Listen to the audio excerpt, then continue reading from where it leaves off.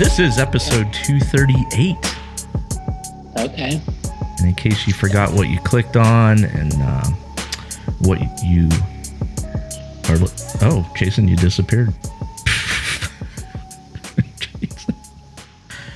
Jason, did you cover up your camera? No, it just did that, I think. Jason has disappeared on me. See what you can do about that, Jason.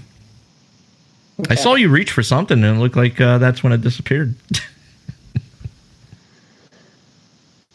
Okay. There you are. You're back. Now your camera's sideways, but that's cool. Will Britton saying, "What's up, dudes?" Will. You count on Will Britton to be one of our viewers. One of our 10.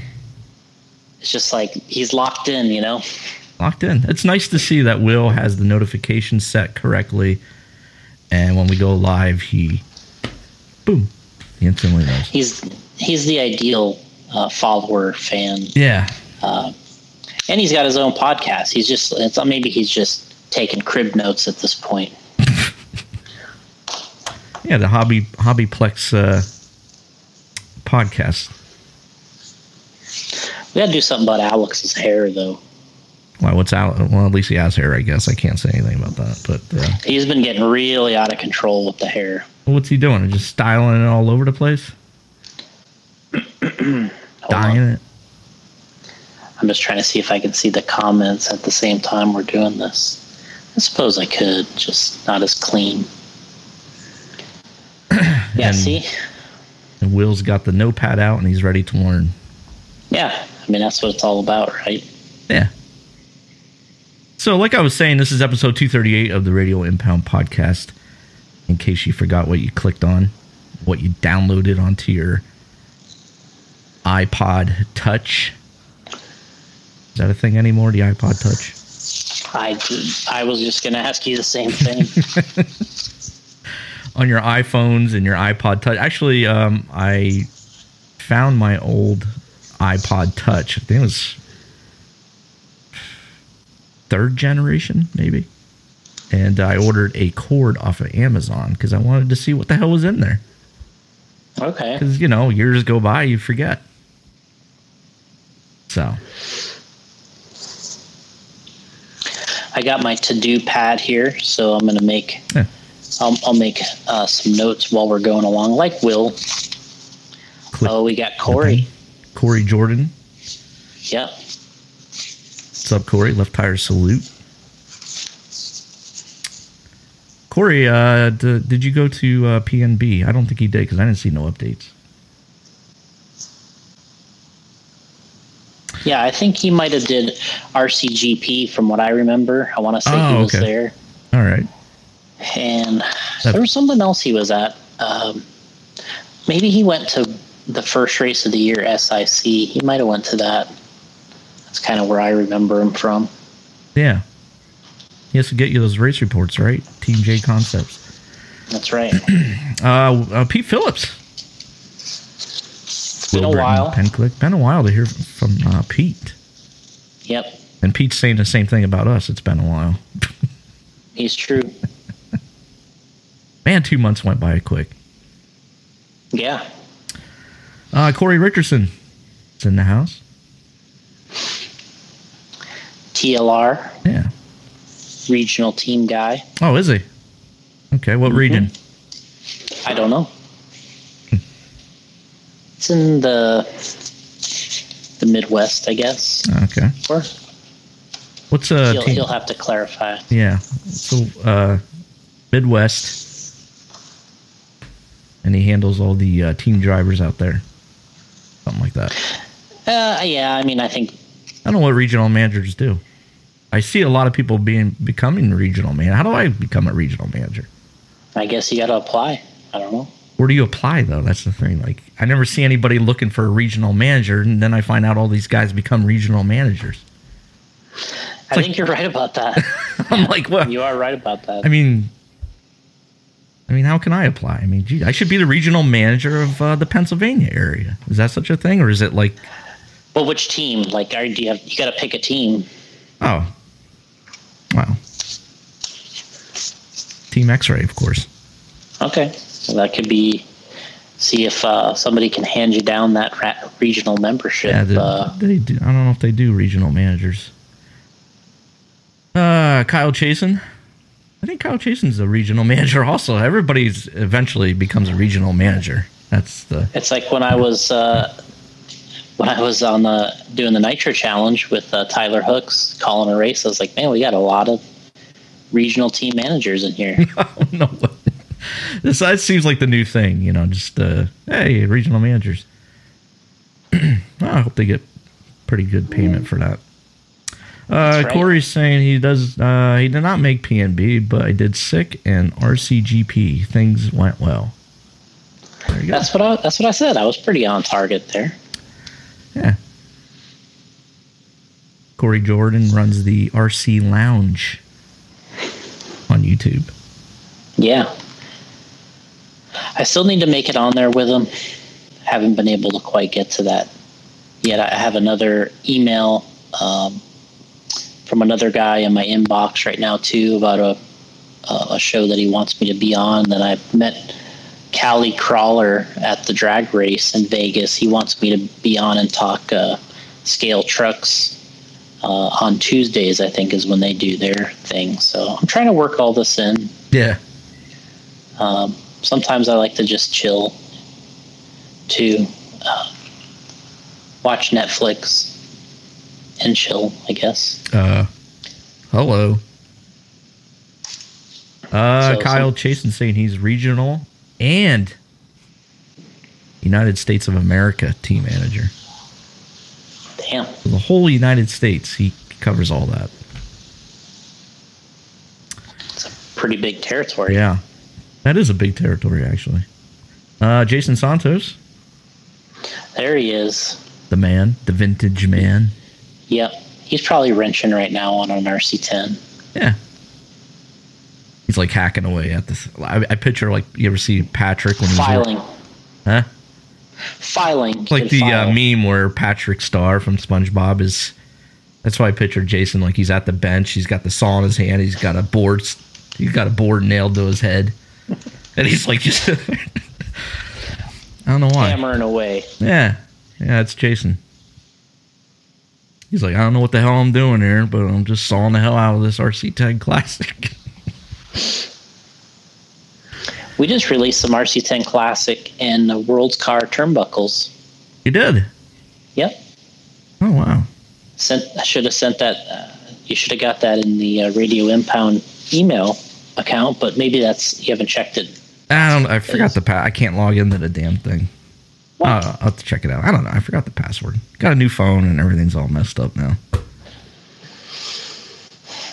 Way to be on it. It's pretty sad, isn't it? Way to be on it. You know what? I'll make a point to log into my old phone, check the email, then I'll reply like I used to do to you. Remember? I used to be like, "Oh, hey, I did." Yeah, you'd say, "What's this?" Yeah. What's this crap? That's what it'd say. Send out a brand new tire release like the ellipses. It's just like I get an email back. What's this crap? Yeah, what the F is this? Nice write up though. We got Jeff Storm. Oh, he's one of his two favorite people. Probably the only two people that the only two that he knows probably. That he likes. Oh, okay. And the fabulous one, Barry Baker. There he is. I was telling Barry that he needed to get into drag racing. When I was at the drag race, I just felt like he would be really good at that. And he's he's telling me that he wouldn't be into it, but I was like, I disagreed. I think he'd be really into it. Yeah, I guess. I don't know. He might be right. I guess we should explain since our last show, which you said was in March. Yeah. We've had several events. We had a Desert Classic. We had the Roar Nationals for 8 scale, which happened early. Then we had a race that we did in early April. We were in Vegas. actually late March, early April. We were in Vegas for our carpet NCTS kickoff at 702 Raceway, and then we stayed extra time out there and attended the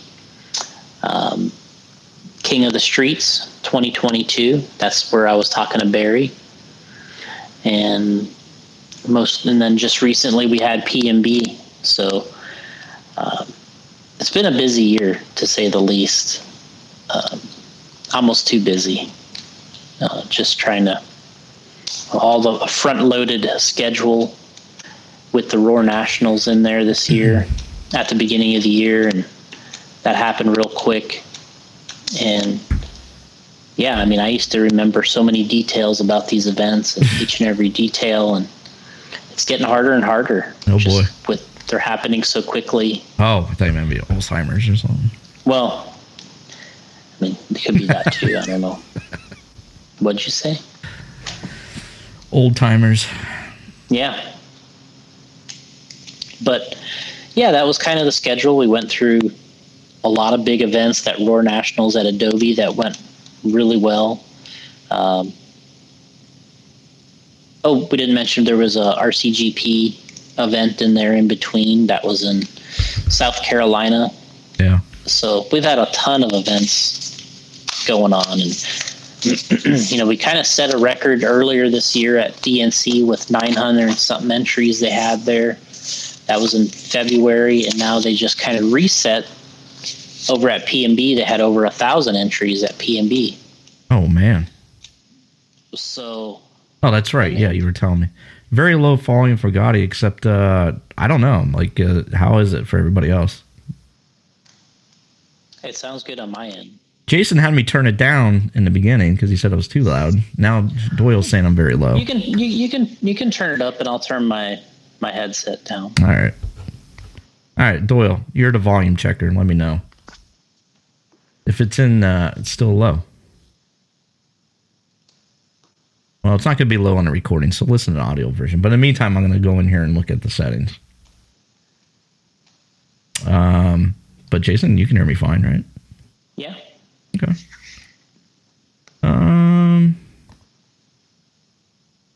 Yeah, I don't know. It's showing fine on StreamYard.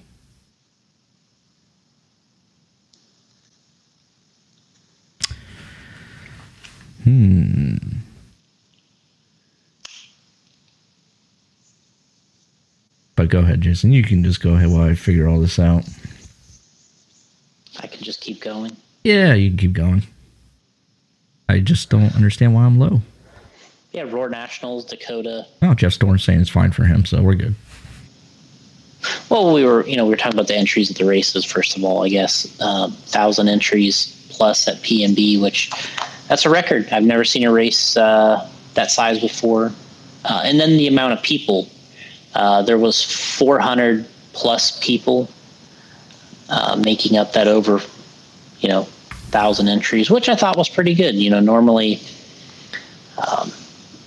you could get those numbers if 300 and something people ran 3 or 4 classes, but it's pretty good. It's still over 400 individual people. That's a lot at one race. That race went on till like 2 a.m. Yeah, that's when the mains finished. Good God. I'm not really a fan of that kind of schedule. Oh yeah, Justin Juber, who went, his main didn't go off till, or no, his buddy was racing in the, I forget what class, but it was one of the sportsman class, I think. Mm-hmm. And they put them towards the end. They had the pros run first, or fairly early. Mm-hmm. And his buddy didn't go off till like 2 a.m. or something. I'm like, wow, crazy. Yeah, I know. The next day I woke up to texts from Mayfield with pictures of him pitting Adam Drake at like 1 a.m.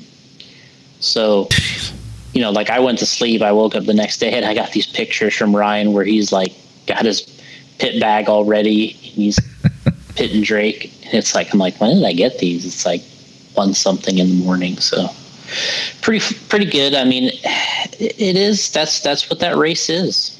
Yeah. And Some people like it. I should say some people love it. Some people like it. It's not my style, but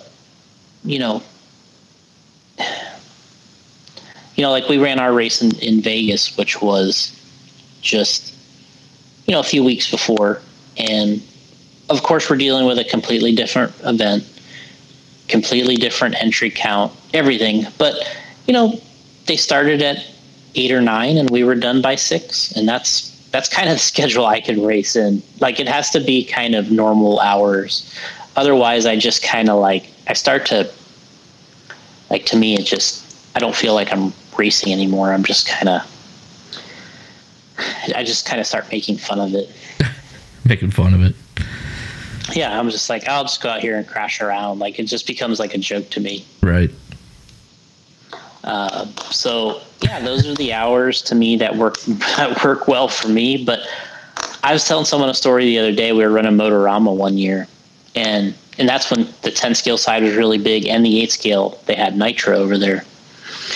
And I'm like, 3 rounds of qualifying. I'm looking at the rounds. I'm like, you know what? I could get one more better run in this last round. It was the situation was like, I could be like, just say whatever a number is. I could be 7th, or if I got a really good run in, maybe I could be 3rd overall qualifier, right? Something to that effect. Yeah. So I'm thinking, I'll stay late, get this other run in, try to qualify a little bit better. And it was really late when this qualifier happened, and I ran horrible. And I just remember thinking, I waited here all this time, and I'm not going to improve on my position. My plan was not good. I should have just left and stuck with where I was and had the better night's sleep for the next day. That would have been the better choice there. Or at least I think. Corey Jordan saying PNB is an awesome race, but the lines of practice need to be fixed. So yeah, that's a little bit of a complaint people have. There is a really long practice line, and of course there is 20 practice. Of course it is. I believe practice is 24 hours unless they've changed it. I think that you probably could set up for a time period that would be there less people there. But if you want to run the normal hours when everyone else wants to be there, that line went all the way around and up the stairs. Yeah, somebody posted a video, and I was like, holy shit. Mm-hmm. So how do you fix it, though? You can't fix it. Just eliminate practice. That's it. Well, I saw somebody mention that. Just eliminate practice.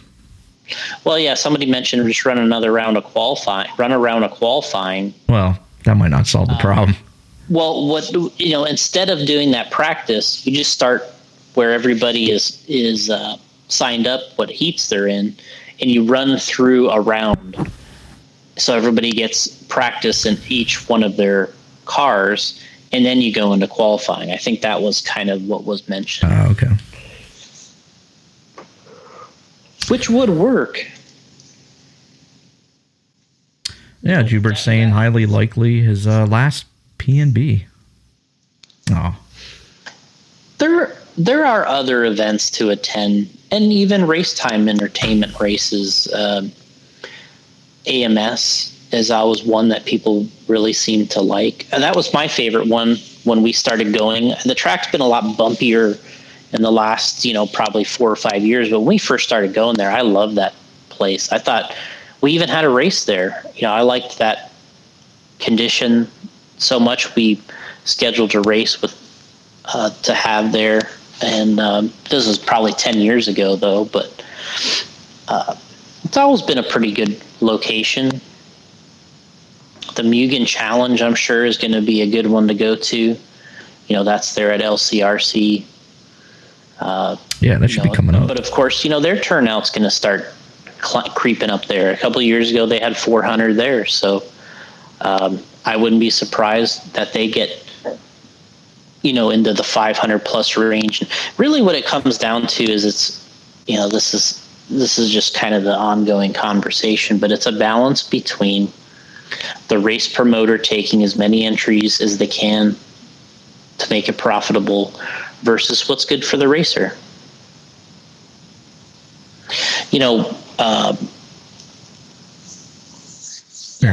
Corey's asking, how does DNC do practice? They traditionally do 2 rounds of, you get one whole round of like a qualifying round, and then you get another round going through like a qualifying round, and those are your 2 practice. But this year it rained, so they only got 1. Everybody only got 1 practice run, and then they went into qualifying. So I think what it is the reason the whole idea of PMB when they started was to have a 24-hour practice session. That's what that's what the whole idea was when they started. They wanted to have this that's the name of it. It's a psycho event. And that is what they wanted. They wanted this 24-hour feel.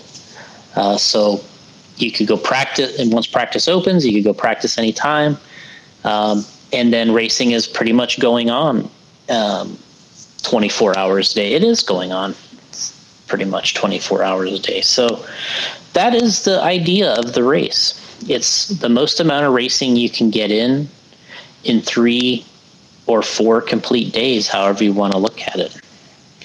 And it's not for everybody, but as Paul and I have been talking about, the race is only getting bigger. It's not getting smaller. Yeah. So they're obviously doing something right for themselves or for the race. But there are a lot of other events out there to run and to have a good experience. I think that from my standpoint, I like these races that are, when we do 200 entries or we do 350 entries, somewhere in the middle of those is probably the right number for the most enjoyable weekend. But sometimes attending these things, and I think the other thing is you can't just run one class. That's the whole problem, is once the race gets so large and you only run one class, it's really kind of pointless. You have to run more classes, so you're a little busier throughout the time, so you're a little more psycho. I mean, that's really how it is. Yeah. If you run one class, you're just waiting too long. You're psycho for running one class. Yeah, and that's what Jubert did. That's you got to run 3 or 4 classes. That's 3 or 4. Yeah, 3 or 4, man. It's Good psycho. God, that's true. Psycho. Yeah. Yeah, you run a 40+ nitro buggy, then you run like intermediate, and then or sportsman, and then pro, and then no, you run those 2. Then you pick a truggy. You could run a truggy class, and then like a e-buggy or e-truggy. I mean, there's so much. Sometimes you have enough time, you could probably have a chassis for a vehicle, and you could just switch the clips on and off and have a nitro truggy and an e-buggy. Oh my God, sounds like a lot of work though. A lot of equipment too. But these guys don't care about the work. I think Jubert does. Maybe. I could get an audio check by you guys too. I want to make sure it's okay. I'm still hearing good. Yeah. No, the guys in the chat really, they're watching on Facebook and YouTube. So. How we doing now? We doing good? Yeah, no, you're fine. I just want to make sure my audio's fine. I mean, I turned it up. It's showing it's great, but they're saying I was a little low earlier. So my apologies. Hey, Ronnie Rifkin's checking in, saying you're a serious podcaster, Jason. He's right. I am. You are. I like his Facebook profile picture. I think I shot that. Man, you shot someone else's. Oh no, is that the one you said you shot before too, Ronnie's? I don't think so. Or someone else's you did too at some wedding. I'm an amateur photographer. Amateur's right. You take that with your iPhone? Yes. Wow. Okay. Yeah. So practice. Well, all you can do is cap the entries then. That's then there's that. Yeah. I mean, obviously there is no cap on the entries for PMB. It's only limited to as many as you can get. I mean, I think they might have to cap that. It's awesome that you're getting all those entries. Though. It's the ultimate situation. Or limit. Yeah. Because it's got the right name. So anything that happens is Psycho. You can say it's Psycho. Yeah. That's what you can tell your boss the next day when you have to cancel going into work for Monday. Yeah, you should see if it works on that end as well, right? Like if you're a racer at the race and they say, "Hey, I'm here a little late," "Hey, buddy, you signed up, man. It's a Psycho." You go to work the next day, "Hey, buddy, you're a little late," and you're just like, "Hey, yeah, Psycho. What can I say? I mean, it is what it is, dude." Right. And then they say, "Okay, I get it." Jeff Storm. I will get back to your question, Jeff. Jeff's got a question about staying in the lead and not getting nervous. We'll go back to that, though. Oh, no. Barry Baker's saying AMS was cool last year with limited entries and structured practice by heats. There you go. Barry's been to just about as many races as me, so he's got a handle on the situation. Yeah, he's been to a few. But, I mean, looks like that's what you got to do. And you know what? Unfortunately, the issue with that was that event wasn't as successful. That's the part that is really tough, because what they did in order to limit the entries, they charged more per person for the entries, and they didn't get as many as they wanted. So from the organizer standpoint, it was not a success. Right. And from the racer's perspective, I heard a lot of guys liked it. They actually had too much track time. They were like, I remember, I think Mayfield was just like, "Look, I'm tired of running. Like, let's just start the mains." He's like, wow. They kept qualifying. It was like qualifying was based off of, I think like a 3-lap kind of thing, where your best 3 consecutive laps, and then they were doing that. Then they had like semifinals, and then they had like then they had like a super pole. They had like a super pole. I forget. There was many different things, and I remember he was just like, "You know what? Track time definitely was not an issue at that one." He's like, "We got more than enough track time." So, you know what? Yeah, it's that and what they're doing is they have events, and this is something that we used to do with our Super Cup Indoor National Series, is we could test things on the Super Cup. And then we could kind of bring them into the National Series if we really liked the direction or the class or whatever the case may be. And so that's kind of how we use that. And they have enough events where they can test things like that. And that's what they use that event for, is it was a test. And, and I'm sure if you asked a racer, they're going to say, "Hey, which race did you like?" They'll be like, "Oh, AMS was great as a racer." But then if you ask the promoter or the organizer, they're going to say, "Oh, that race sucked." They're going to say, "We liked PMB. That was our race. That was our favorite." Jesus Christ. Looks like there's no way around this. Two separate, two separate perspectives. So, you know what? Screw it. Just go for as many entries as you can. Hey, it's Psycho. That's right, Psycho. You convinced me. It's Psycho. Just do what you got to do. And maybe that's the number one thing. It's like, hey, if this isn't your thing, you choose a different race. Yeah, you don't like it, leave. Yeah, you don't have to run it. Yeah. But maybe it's right in the word that maybe they came up with the ultimate name to describe it. Right. And all things fall back to the name.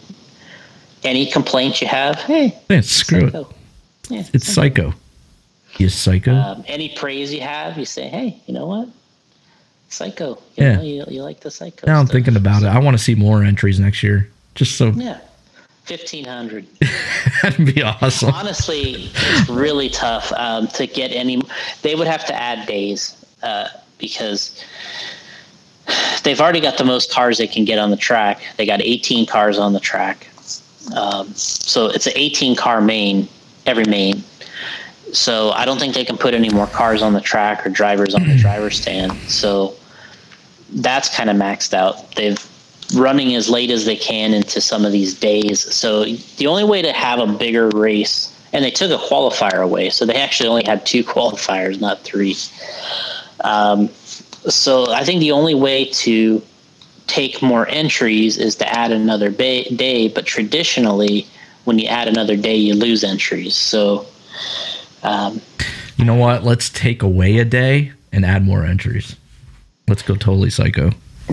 Yeah, well, it gets to the point where you'd have 1 round of qualifying in the mains. That's what you could do. If you had 1,500 entries, you'd probably have 1 round of qualifying and you'd go right into the mains. Let's just do a lottery. Let's skip qualifying and just do a lottery for the mains. Yeah, you are what you are. Like, it's like Bayfield's in the D main. He's like, hey, buddy, it's Psycho. Bump up. That'd be awesome.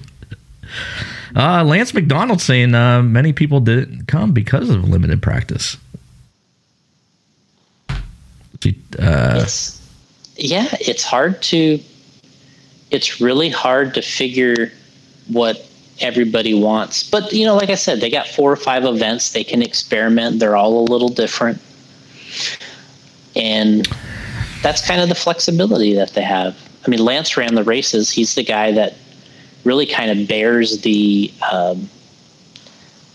ugliness, if you will. Like he has to take the complaints and he has to actually stay up all those hours. So, and he handles it. And everybody likes him. They like that he's direct. He handles it. It doesn't matter who you are. He lets you have it. And everybody likes when he does the races.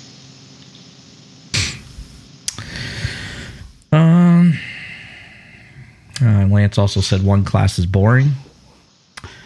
It is. It's Justin Psycho. You got to go for 3 or 4. Yeah. Psycho. See, but maybe Jubert's just too much of a rookie here. He hasn't figured out. You run a different class than your buddy, and then you pit each other. So, like, say he runs sportsman, you run intermediate, you pit each other, and then that's how you work your way around that. You gotta have all the tricks. That's how you. Which he knows, but I was just kind of. Yeah, we're busting on Jubert here. No, not busting on him. Well, you're giving him suggestions then. You got to go in and run 3 or 4 classes, Yeah, so next year, Jubert, go to PNB and run 3 or 4 classes. I expect that to happen.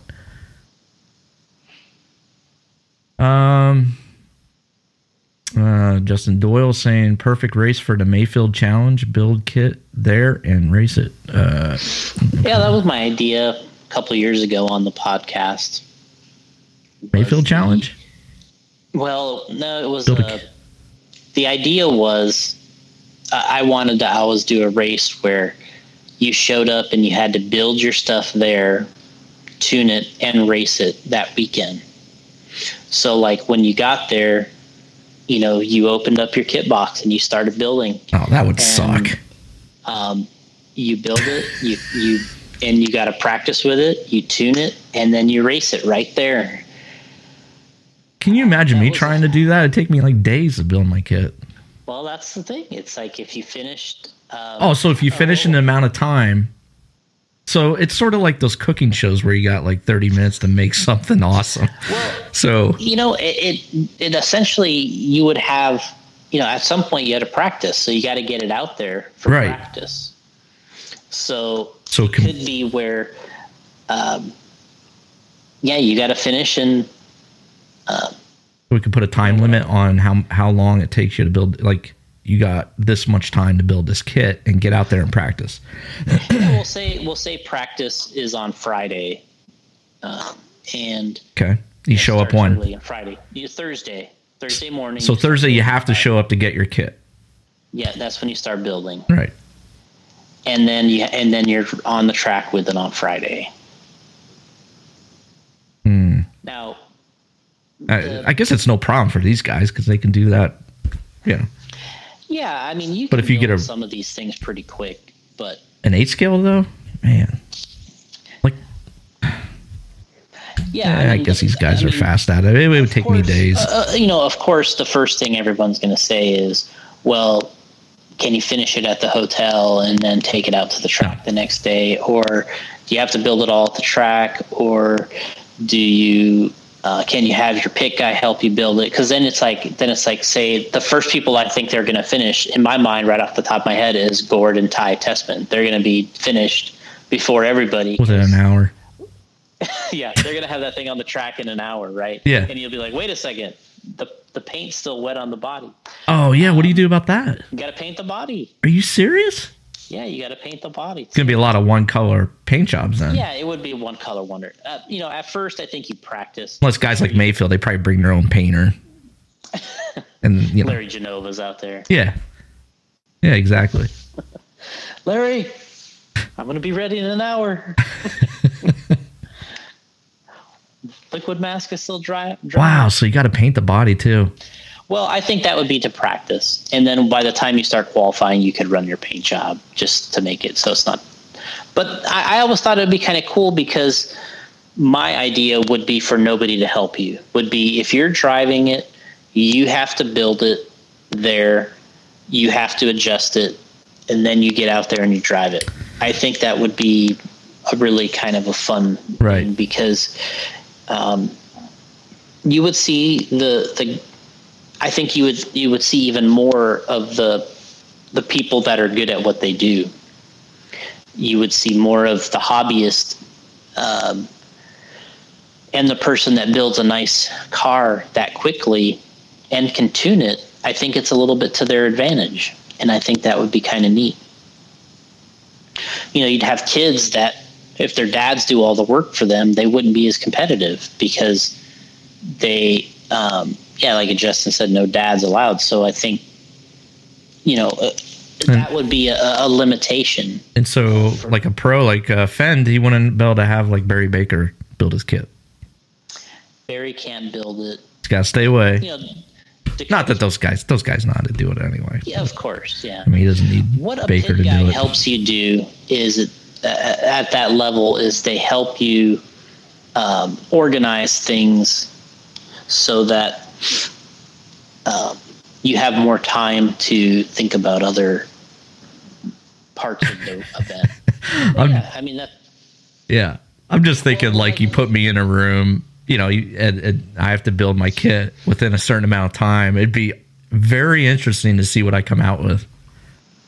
Yeah, I think one of the other aspects I had was, and this was something I think we did talk about on another podcast, but it was the race started at a certain time, and basically you had to have the car out there at that time.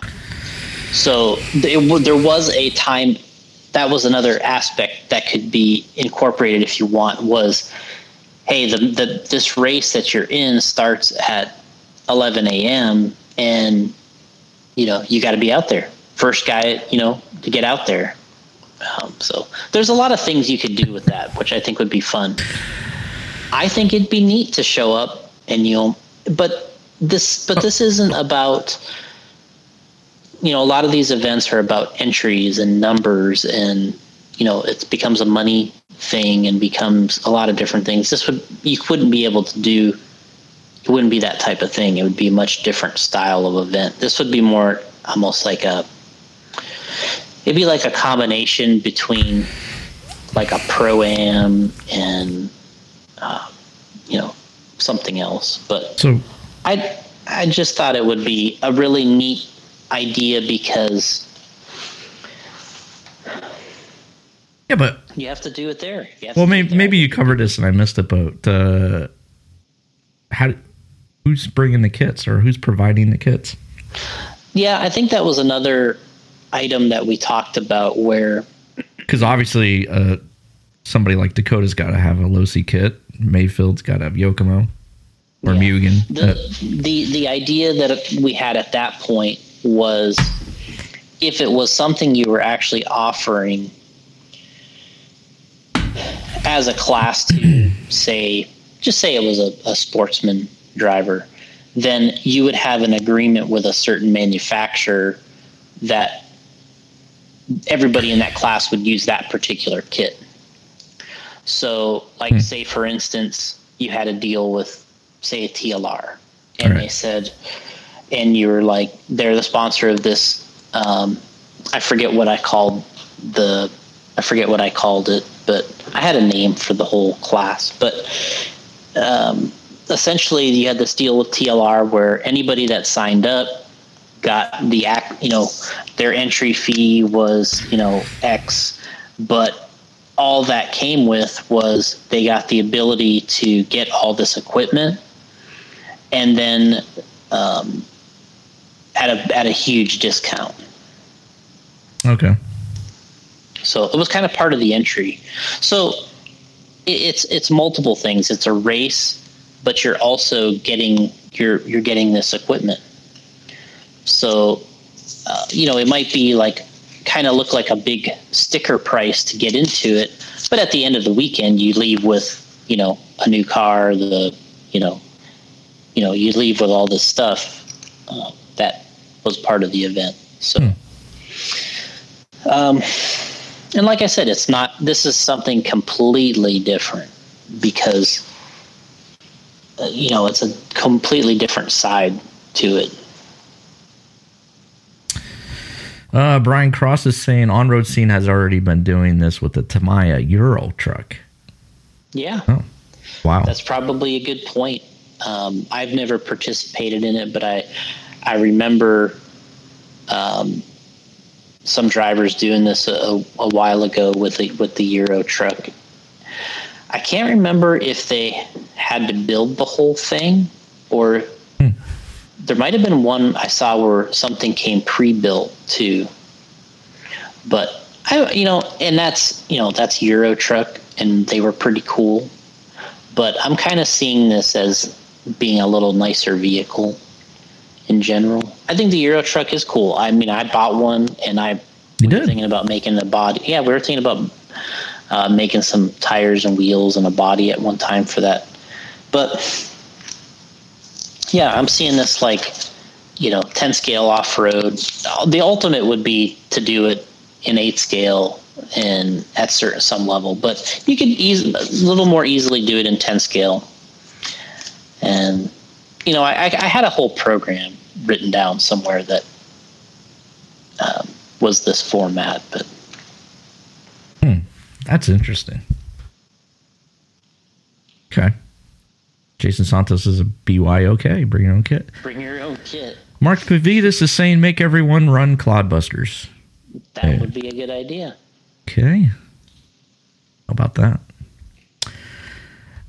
Jeff Storm saying I could build a kit in 8 hours, so these races would not be for me. It would be fun though. Wow, 8 hours seems quick to me, but how long does it, Jason, if you were to build an 8 scale kit or one of your guys, I mean, how long does it normally take? I think it takes a full day. Wow, really? I think Mayfield can do one in a full day. Yeah.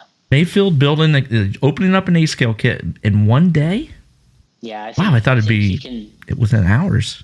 Not even.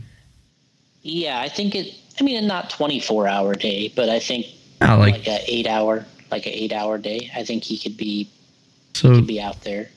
Wow. So Mayfield's not much better than Jeff Storm building a kit, you're saying? I don't know. I just pictured Mayfield just going at it and getting it done in 2 hours. Guess not. Wow, man. Can you imagine how long it would take me to build an 8 scaler? It'd be a while. Should I do one? Should I build an 8 scale? I'll do a, what do they call that, time-lapse thing? Yeah. Or maybe I shouldn't even do a time-lapse video. There's not enough of those out there. Let's do another unboxing. I need an X-ray 8 scale. I think I'll wait for the 2023, though, version. We need more unboxing videos. That's what we need. There's not a lot of people doing them on to build a diff. I've never seen. That's like the biggest thing is to build a diff. I thought I watched Adam Drake build a diff. 2,600. Yeah, there's 2,600 videos on how to build a diff. I think. Oh, there is. I'm just joking that there's a lot. Oh, I didn't know there was. I thought you were saying there wasn't enough of them. No, so I was like, I thought I watched one with Adam Drake building a diff or somebody did. Yeah. Yeah, but I mean that's pretty good. Watching Drake build one, he's doing it right. What was I watching? I was watching some of Mayfield's videos too. He's got a diff video. Oh, maybe it was Mayfield I was watching then. Just recently, because remember I said, hey, I didn't know Mayfield had a diff. Well, no. No, I don't know why I never... Did I just stumble on his YouTube channel or something? Because I was in the chat. We were in the chat, and I'm like, hey, Jason, what up? I didn't know Mayfield had a YouTube channel. He's so fast. No wonder he's so fast. He's got a YouTube channel, and he can build a diff. Yeah. I like those videos, though, especially when he was touring his, his workspace and stuff like that. Yeah, people seem to like the... Jackson Anderson saying Spencer has a diff build video for 8 scale. See, I told you. It's like the most popular thing. Well, it's probably one of the most crucial things along with tuning the Nitro engine. The shocks. How to build shocks and how to build a diff. Oh, that's what I watched. The Mayfield and his new... the engine. The Mayfield engine. Oh, okay. Yeah, I thought that was a good video. He did an unboxing. He did a good job with it. I'm not just saying that either. He did. Gotta have unboxing videos. And that thing's tuned by Adam Drake already when you take it out. Broken in. Oh, well, broken in, yeah, because you got to tune it to your weather conditions and track conditions, I guess. I don't know, is that what you guys used to say at Trinity? Yeah, something like that. I don't know, man. I love Nitro, just scared to death to even... I mean, if I build one, obviously I'm not going to... Maybe I'll race it once. But I don't know how to tune in. We have to build it in a day. I would never get it done. Struggling. I guarantee you. If it takes Mayfield close to a day, it would take me... I can't even tell you. I mean, I guess a week. A solid week. 8 hours a day. Like, I would be okay, like, getting the car where it didn't have shocks on it. It was just like all the suspension was on. And then I'd get to the point where I got to build the shocks and then put in the electrical, like say this is a 2-wheel. And I'd just be like, oh, man. I can't do electrical. Tomorrow. And I see these guys. Yeah, I guess these guys now, they offer this service where you can get the wires pre-shortened already and stuff. And then just like that. That Wally builds. Yeah, like... That would be awesome. Like, I would definitely buy into that service. And just have a line of cars to wire up. Because I would never be able to do when I build my 8 scale, I wouldn't be able to do the, obviously the Nitro tuning of the engine. There's no way. I would need to go to the race and have one of you guys help me. OTL. Tune the engine. But it seems like it'd be a little bit easier to do work on an 8 scale because the parts are bigger. As you get older, I think the 10 scale parts are a little too small. Too dainty. Yeah. So I would love to try. A lot of times I'm looking at the X-Ray site and I'm like, man, I want to order this car. This car is like, well, what am I going to do with it? Really, I don't have all the equipment to build the kit. I'm sure the tools they give you can't even really use, right? I don't know that anybody gives tools anymore in the kit. Yeah, maybe because it's pointless. Real basic, maybe like a shock tool, or that's like multi-purpose for like a turbo. I don't even know. Like, things are a lot different today than they used to be because they felt obligated in the old days to put tools and building items in there because it was like a hobby and that they were assuming you were starting from the beginning. But I think in today's day, if you're buying a kit, they're almost assuming the opposite, that you have experience. Yeah. And that you're building this without experience and you have everything. So it's kind of flip-flopped from the way it used to be. Like say in the 80s when they made the RC10, it was like they were probably concerned about a lot of those things. Oh, how are they going to need Allen wrenches, and they need, you got to have a charger, and they were trying to like incorporate a lot of these things into it. And now it's like, oh, they'll have that. Oh, they'll have that. Oh, so just assume, yeah. I never thought of it. More so streamlined so they're assuming, you have some experience, or at least you may have some access to tools or something like that. Right. Yeah, I get in the mood, especially when I'm watching Nitro. I'm like, man, I want to build a kit and just, have it here in studio. Where am I going to race? I mean, I guess LCRC, but Be out there with Joubert. Yeah, I would go out there just to try and beat Joubert, and if I did, he wants to retire. He'd just give up racing if I beat you. You would retire. No, I would retire, obviously, but Joubert would have to quit racing too, because there's no way. I mean, he would be... It would be like a it'd be like a wrestling thing, or like a retirement match. Yeah. I'm throwing down the gauntlet. I guarantee you right now, if I got a kit, 8-scale kit, build the kit, and go to LCRC and meet up, in the same race with Joubert. Well, I don't have to be in the same race. I would out-qualify him, be in a higher main, and that would take care of it right there. Mugen Challenge. Yeah. Right there. Yeah, Mugen Challenge. Well, not that soon. Jesus, that's right around the corner. Maybe Mugen Challenge next year. Because I want to wait for the 2023 model of the X-Ray. We would be like... This is my problem. That kit? God, you started on that kit yet? I know. And they'll be out with the 2024. Yeah, they'll have a new model. Every 6-month cycle, right? Or close to it. If you're going to wait on the 2024, you might as well wait on the 2025. And for you people in the chat, that is Jason knows this, that's a main problem with me. Like, when I want to buy something, I'm always thinking, well, what if I wait, for the next version? Wait for the new model. Yeah, and then I wait for the new model, and it starts coming, and then I'm like, well, I might as well wait for the next one. I end up not buying anything. See, I could do the consoles like PlayStation because it's an every 7-year cycle. Damn. So if you buy one, you're not going to be outdated within 6 months. Where RC, it's like, it seems like I buy a kit, and within a year, I'm going to want the new one, right? Yeah. You got to be cool at the track. You can't show up with the older version. I think that's out there with a B5.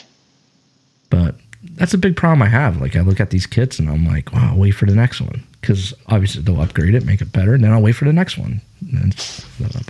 Anyway, at that point, you might as well wait for the 2020. That's why I never model. Yeah, right.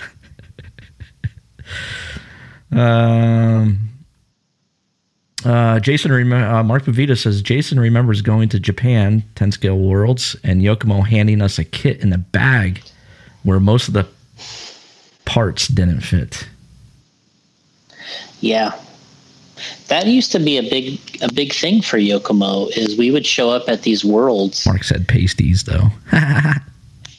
Anyway, God. Oh. So you had to build a kit? I mean, yeah, I guess that's a situation where we actually had to build a kit at the race and then run it. So maybe we have done this already, as Mark is suggesting. Was it like a Ziploc bag of full parts? No, it would be just a poly bag with no Ziploc with staples in it. And it was like, here's your car in a bag. Oh, great. Yeah, and you know what? At the time, from my perspective, it was like almost a little exciting because you're like, oh, I just got a new car. No one's got these cars yet, and I get to build it and race it at this race. But from like almost like a Mark standpoint, he was like in a position where he could win, or in this case, actually did win the race. It probably is a little more annoying, which it was annoying either way, because you're thinking, I got to go to the Worlds, fly somewhere, and then I have to start building my kit when I'm there. But there was an excitement factor. We didn't plan to do anything. Back then, they had a day in between 2-wheel drive and 4-wheel drive where you'd build your car. I can't imagine how the guys would complain today about this situation,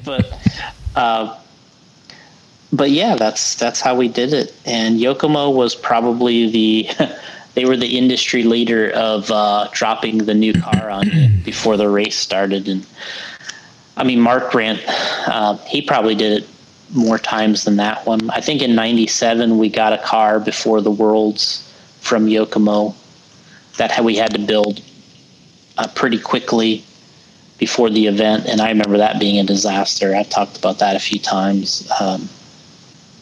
That whole car was a disaster.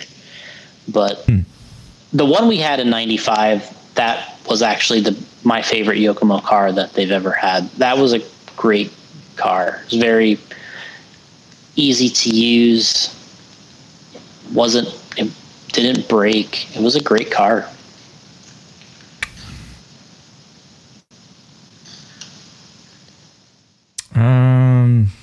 Jeff Storm saying Nitro is awesome, but can't get tuned worth a crap, so gave up on it as soon as I started. Sounds like what I would do. Electric for the W. What I see at the Nitro races now is I think a lot more people have a good handle on how to get their stuff working well, and they're doing a better job than they ever have. The average racer, I think, is looking better and doing better in Nitro than they ever have.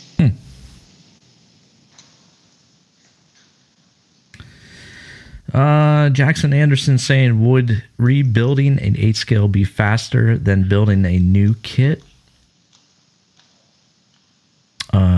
A new kit, 8 scale, granted that you're cleaning the used car and reassembling. I think it depends how far you're tearing down the other car. I mean, are you taking the shocks completely apart to where, the rod ends are off the shafts? And I mean, I'm sure you could rebuild a car faster than building a new kit, but if you took your used car as far apart as a new car, then, then cleaning it and putting it back together would probably be more work than building a new car. I think when people rebuild, they don't, there's certain things they don't do that you would normally do when you build a brand new kit. So in general, I think the rebuild's quicker, but it depends how far you're taking it down. If you take it down all the way to the way it started, it's probably more work. Well, it is more work because you had to disassemble it, then reassemble it.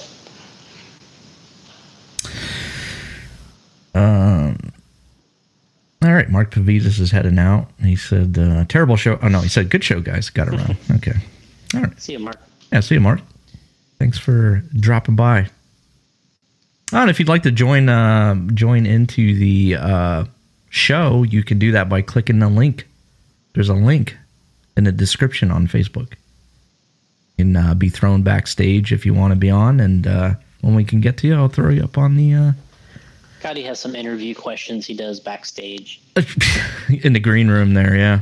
Yeah, in the green room. Yeah, you can go in the green room, and we'll see if you're worthy of... snacks. What kind of snacks we got back there? Yeah. The Oreos.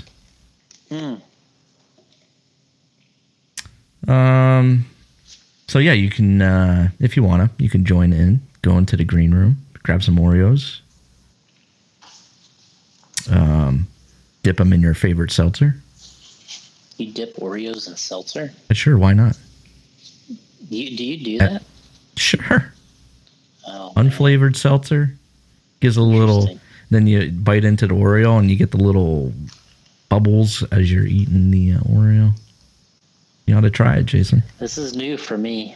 You ought to try it. I'm not a big dipper.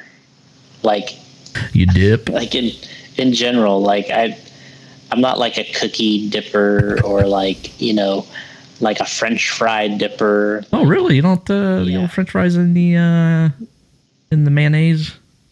No. In the ice cream? No. Yeah. No. McDonald's fries dipped into their ice cream. The best. That's the best. Yeah. Brian Cross wants to know that you're talking about the 95. What was the 1995 the Super Dog Fighter? To be honest, I don't remember what they called it. I mean, their names were so hard to follow. The one they actually Mark won the race, and they actually made a version with his name on it. I think there was a Pavitas edition Yokomo 95 model. There was? Yeah. Man, I wish more companies would do the editions like the Mayfield, which they did Yokomo. But TOR, how about doing a Dakota edition? I like that. I like that instead of all these different numbers and. You don't want an Elite? No, I don't want an Elite. Elite. Give you a fend. You're like, let me delete the Elite. Delete the Elite. Try and say that. Delete the Elite. And give me a Fend edition. Give me a Dakota Fend edition kit. Right down the line. The 8 scale, 4-wheel drive, 2-wheel drive.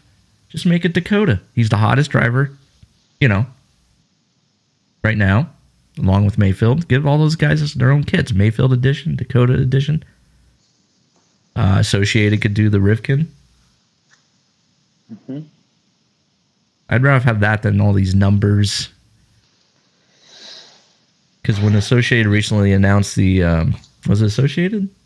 Well, I guess TLR did too, the Elite, like you said. And then Associated released a .4? 0.4. Yeah, can we just call these Rivkin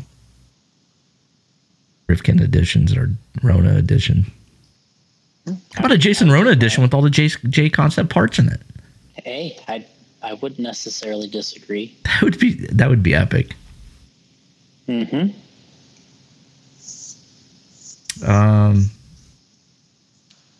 Like the Kirby Hand Oval Edition had all of Kirby Hand's whatever he used. That's what he had. The purple flaked graphite, all the tricked out detailing on that was personally designed by Kirby Hand. 12 scale oval edition. What was really cool is I think they set a record selling those. They sold 35 or 36 of them. Now, come on. We sold a lot of those things. I actually had to order more of them. Wow. 12 scale oval at that time was huge. And Kirby, and there was nobody bigger than Kirby Hand in oval. 10 scale and 12. Actually, we should have had a 10 scale version named after him. I never understood that. Yeah. I'm being honest with you. Okay. Dude, Jeff Storm hit it. Got any Flamin' Hot Cheetos backstage? I do, because that's one of my favorite snacks. Really? Oh, I love Flamin' Hot Cheetos. They have the puff version, Jeff. I don't know if you tried the puff version. They have the crunchy Flamin' Hot Cheetos, but then they have the puff version, which I can't really. I can find it at my local Sheetz. Jason, you know what a Sheetz is. Yeah, I like Sheetz. So the Sheetz down the road from me has it, but the Sheetz anywhere else around here does not have them. So I have to go down there, and then they're so good, they're always out of them. If you find a bag or a few, you got to buy them all up. It's like they're really good. They're one of my favorite. Jackson Anderson's dipping fries and ranch. See this? He's also doing Wendy's fries and Frosties is the best. Okay, he's taking the Wendy's fries and dipping it in Frosties. Okay. So we get back here. Trevor Adam was saying YZ10. You know what that's about, Jason? Well, yeah. I mean, that's the original name of the Yokomo 4-wheel YZ10. Oh, but you weren't building that one. Well, no, we had YZ10s. They were all called YZ10 something. Oh. So like even that Pavitas edition was like YZ10, whatever Pavitas edition. Wow. Okay. Gotcha. Actually, we have somebody backstage, Michael Hahn. I'm saying that wrong. Oh, it's got Kirby Hand on my mind. We could add him to the stream, right, Jason? Yeah. Let's see how this works here. See if it works. Michael, there he is. How you doing? Michael Hahn, right? Yes. I got that correct. See that? Yeah, you got that right. I got it wrong the first time, though. I said Hand. I was thinking of Kirby Hand, and then I said Michael Hand. Right. No, it's Hahn. Hahn. There you go. And I saw Michael at the drag race. How you guys doing? I saw Michael. Yeah. I saw him at the drag race in Vegas. Oh, okay. Yeah. It was how you all good doing? seeing you. You had your had some of your nice cars out there. Yes. We brought the 2 Falcons out there. Yeah. That we race here locally. Yep. So I believe you're a mechanical engineer. I'm mainly a packaging engineer. Okay. So we do like custom case inserts to get stuff from point A to point B safely, and it's all custom done. So that's primarily what I do. Yeah. I actually had this discussion point A to point B thing with a buddy today. They said everybody says point A to point B, like, oh, this car will get you to point A to point B, but nobody ever says if it gets you to point B to point A. Oh. Isn't that funny, Jason? Never hear that. Or I guess you could say B to C, right? Right. Say A is your house, B is the convenience store. I'm sure Michael's right on page here. Thinking A is your house. Yeah. B is the convenience store. C, right. Or whatever is the next place. So really, there's A to B, then there's B to C. Nobody ever says that. Right. Yeah. Right. Anyway, that's the things I actually thought about that, and then I was talking to a friend today about it. I thought about that at like 2:30 in the morning in bed, and I'm just like, it's just stupid stuff that drives me crazy. I'm just weird. I know, but the things that make you say, Yeah, I know. Like, you're like, what am I thinking about this for? It's 2:30 in the morning. Who cares? Then I'm texting Jason, asking him what he thinks too at 2:30 in the morning. What are you doing awake? Yeah. Well, you were awake the other morning at 3. Yeah. Anyway, go ahead. I shouldn't have been. I noticed in drag racing that's a popular thing too. Well, I got it set up. I just want to go A to B.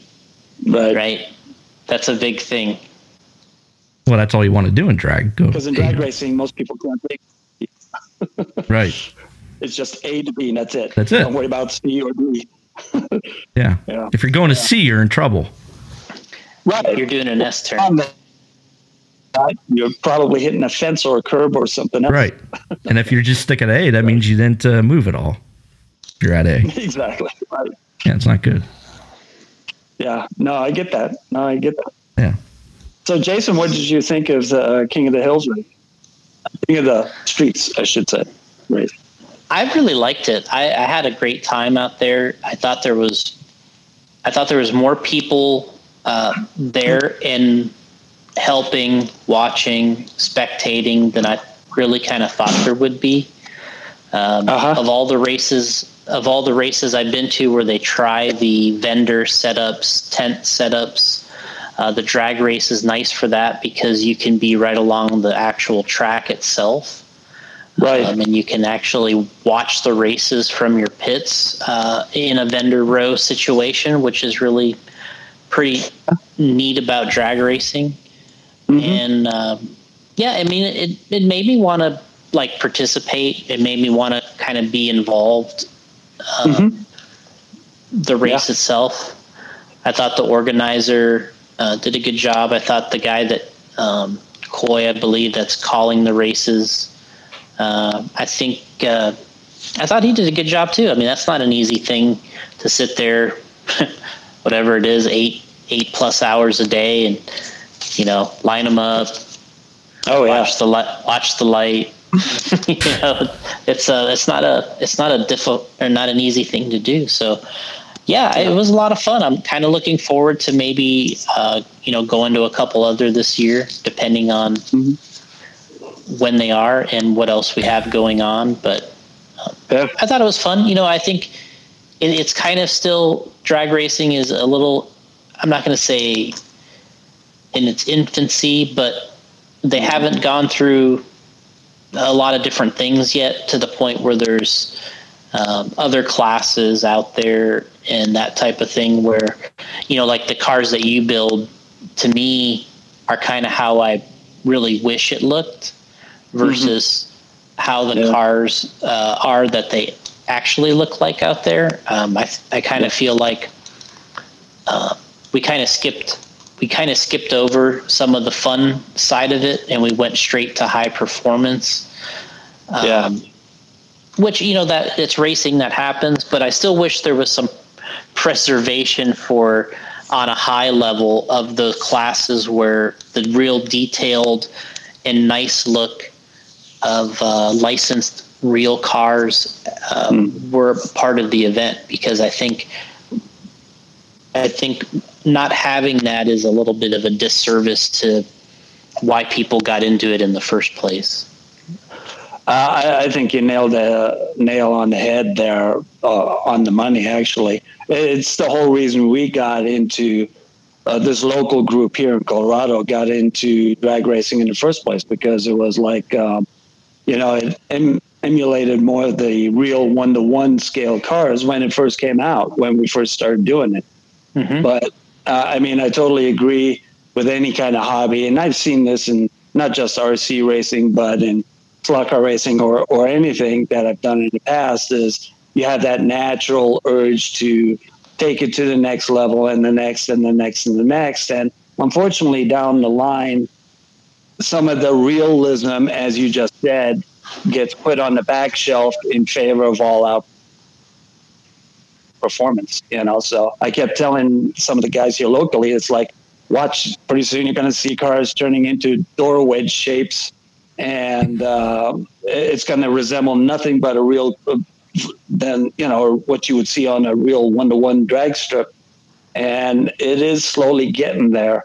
I admire the advancements it made in such a short period of time, because back when we first started, you were flying if you were doing like 2.7, 2.8.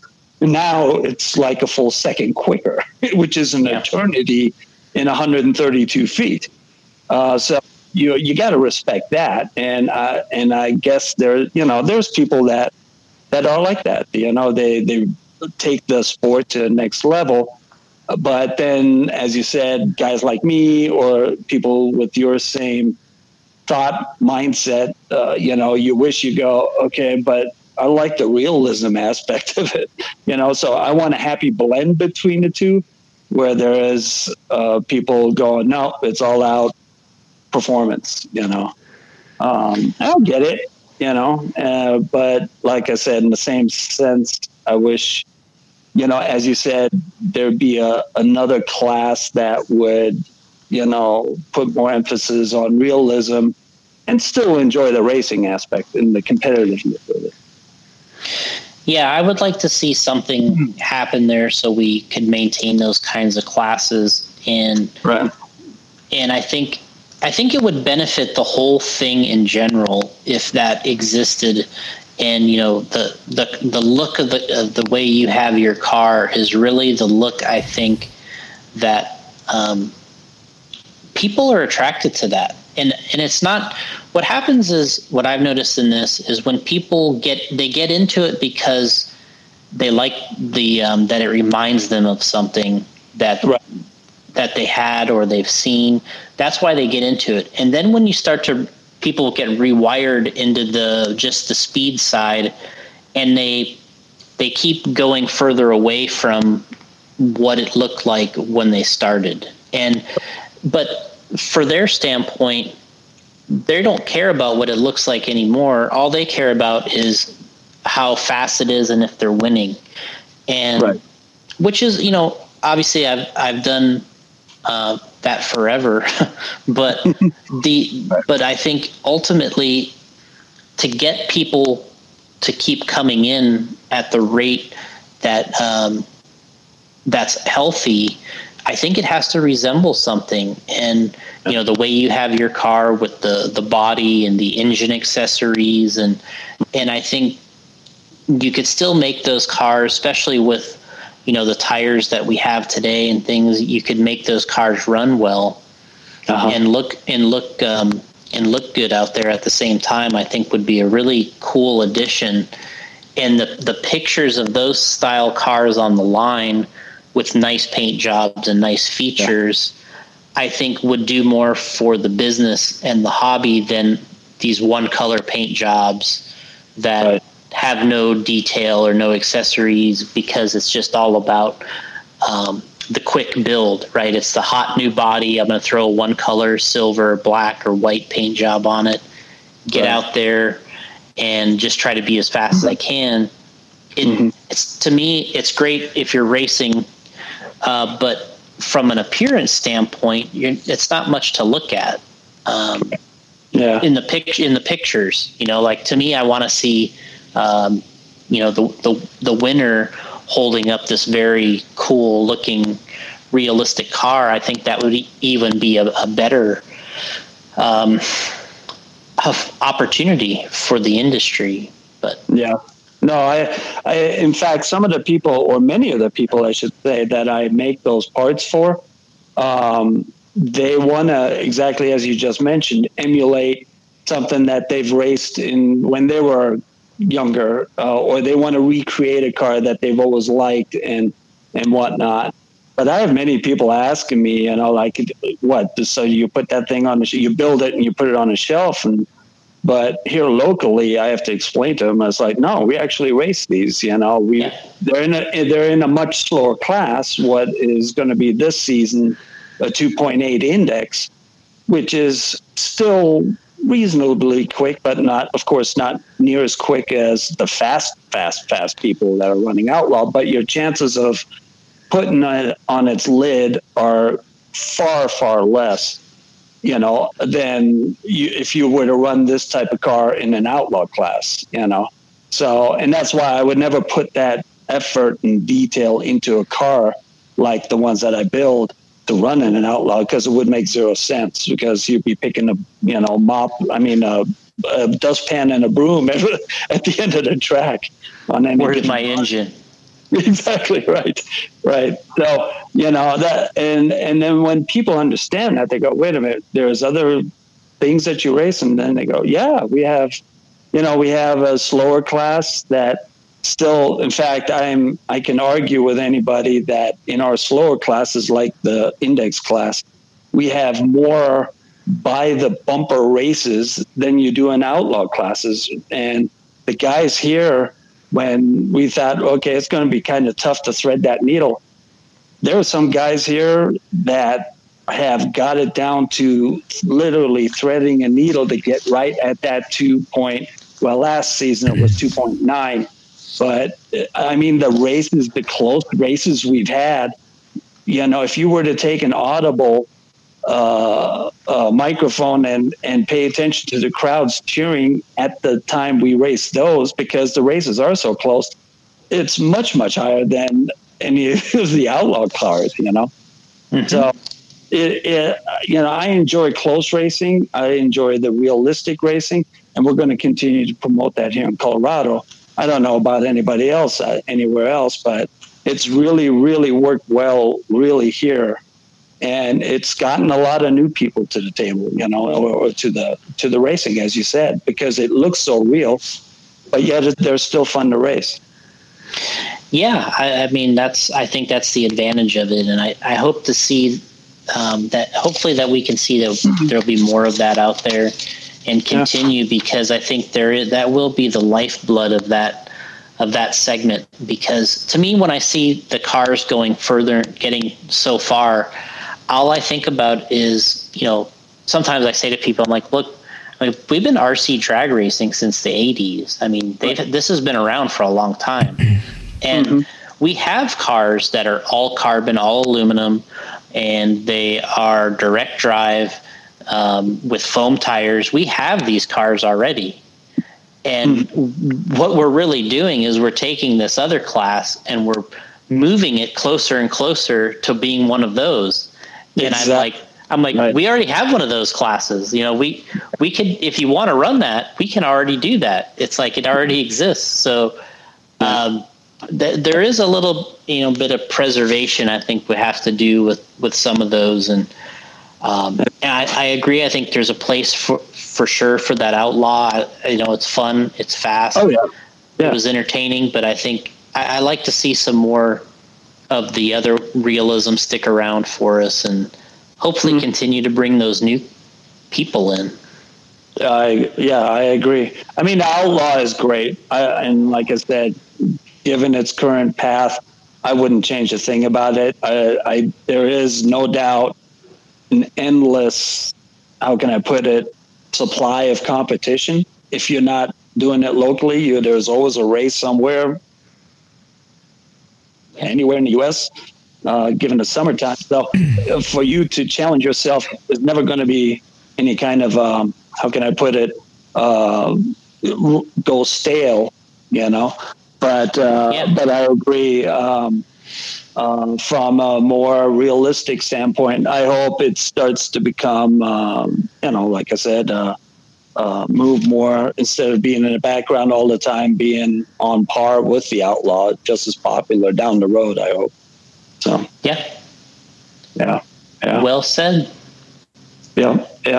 In regards to JC Concepts, are you as compared to off-road, what do you think percentage-wise do you guys focus on? Is it like 50-50 or is it 80-20? Oh, we can't give out numbers on the shows, Jason. I don't have a really good idea of what the number is, because I don't have it it's just a guess. But yeah, I would say that, well, over the course of the years, you can say that, 100% of it was on off-road racing.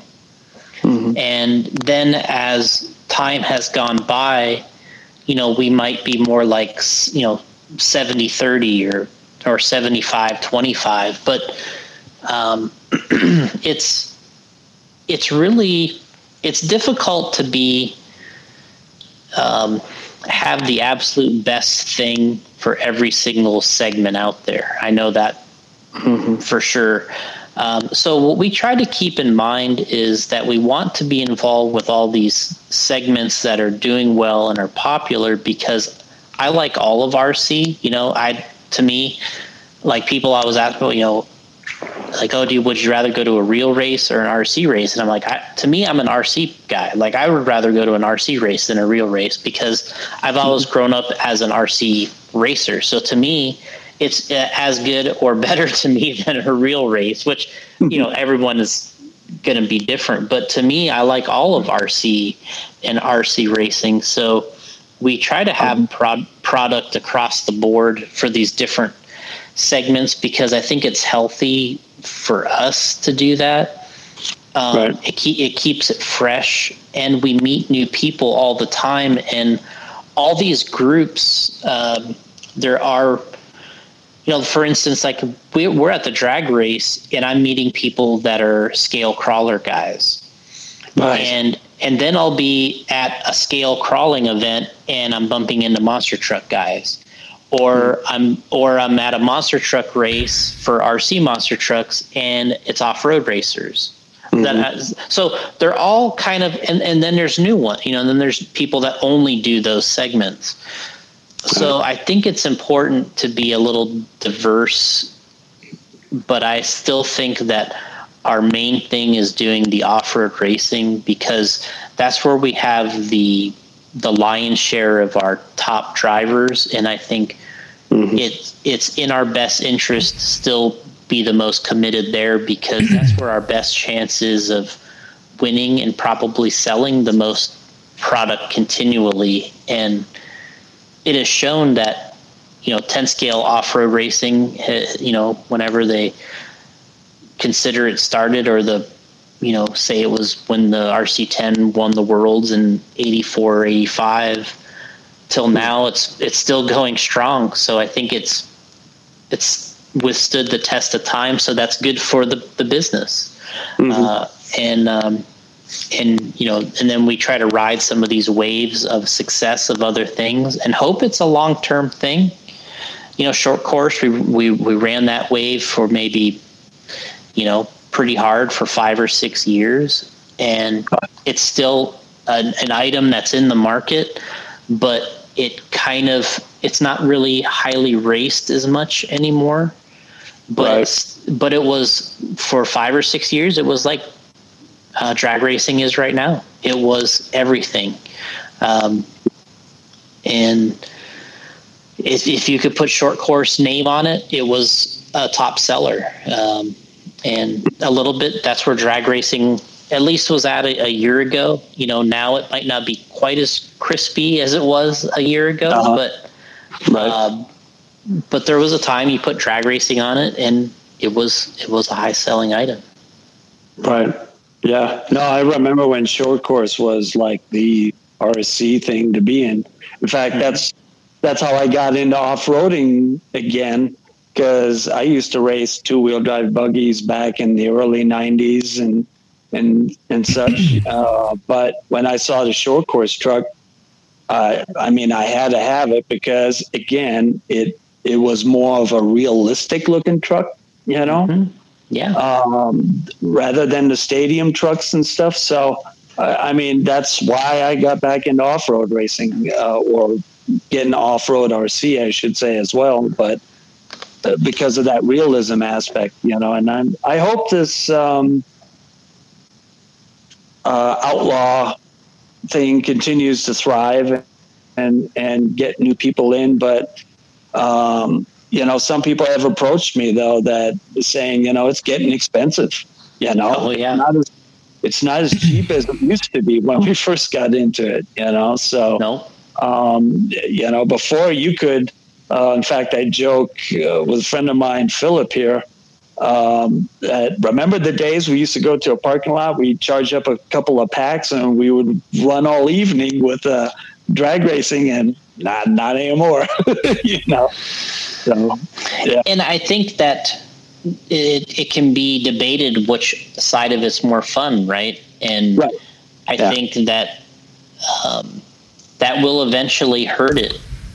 That pricing you're talking about, the ever changing item of the month, that's the hot item of the month to have. And it's not even necessarily the cost sometimes, it's just kind of it gets you down if you don't have whatever's the latest. You know, the Gotti Jr. effect of, we were just talking about, where, you know, what's the point of getting the 2024 model if I know the 2025 is right around the corner, you know? And then you get discouraged and you're like, well, you know, I'll wait for the 2025, and then it's like by then you're on to something else. So and the other thing that I see, I've noticed that's somewhat could harm it, you know, with the advent of the GNSS module, where you can, you know, tells you the speed, the elapsed time and stuff.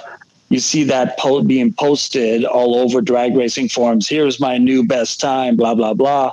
So with many people, now you're chasing that elusive, you know, number to what in your mind is competitive. And when you're not hitting those numbers, it may discourage you, you know, after some period of time where you invested not a lot of, I mean, in addition to a lot of money, but also time.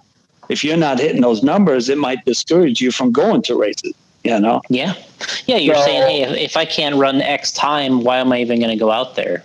Exactly. You know, and that's, you know, a few people I've heard that said before, is like, why should I go to these national events or out of state events if I don't even have a horse in the race, you know? Yeah.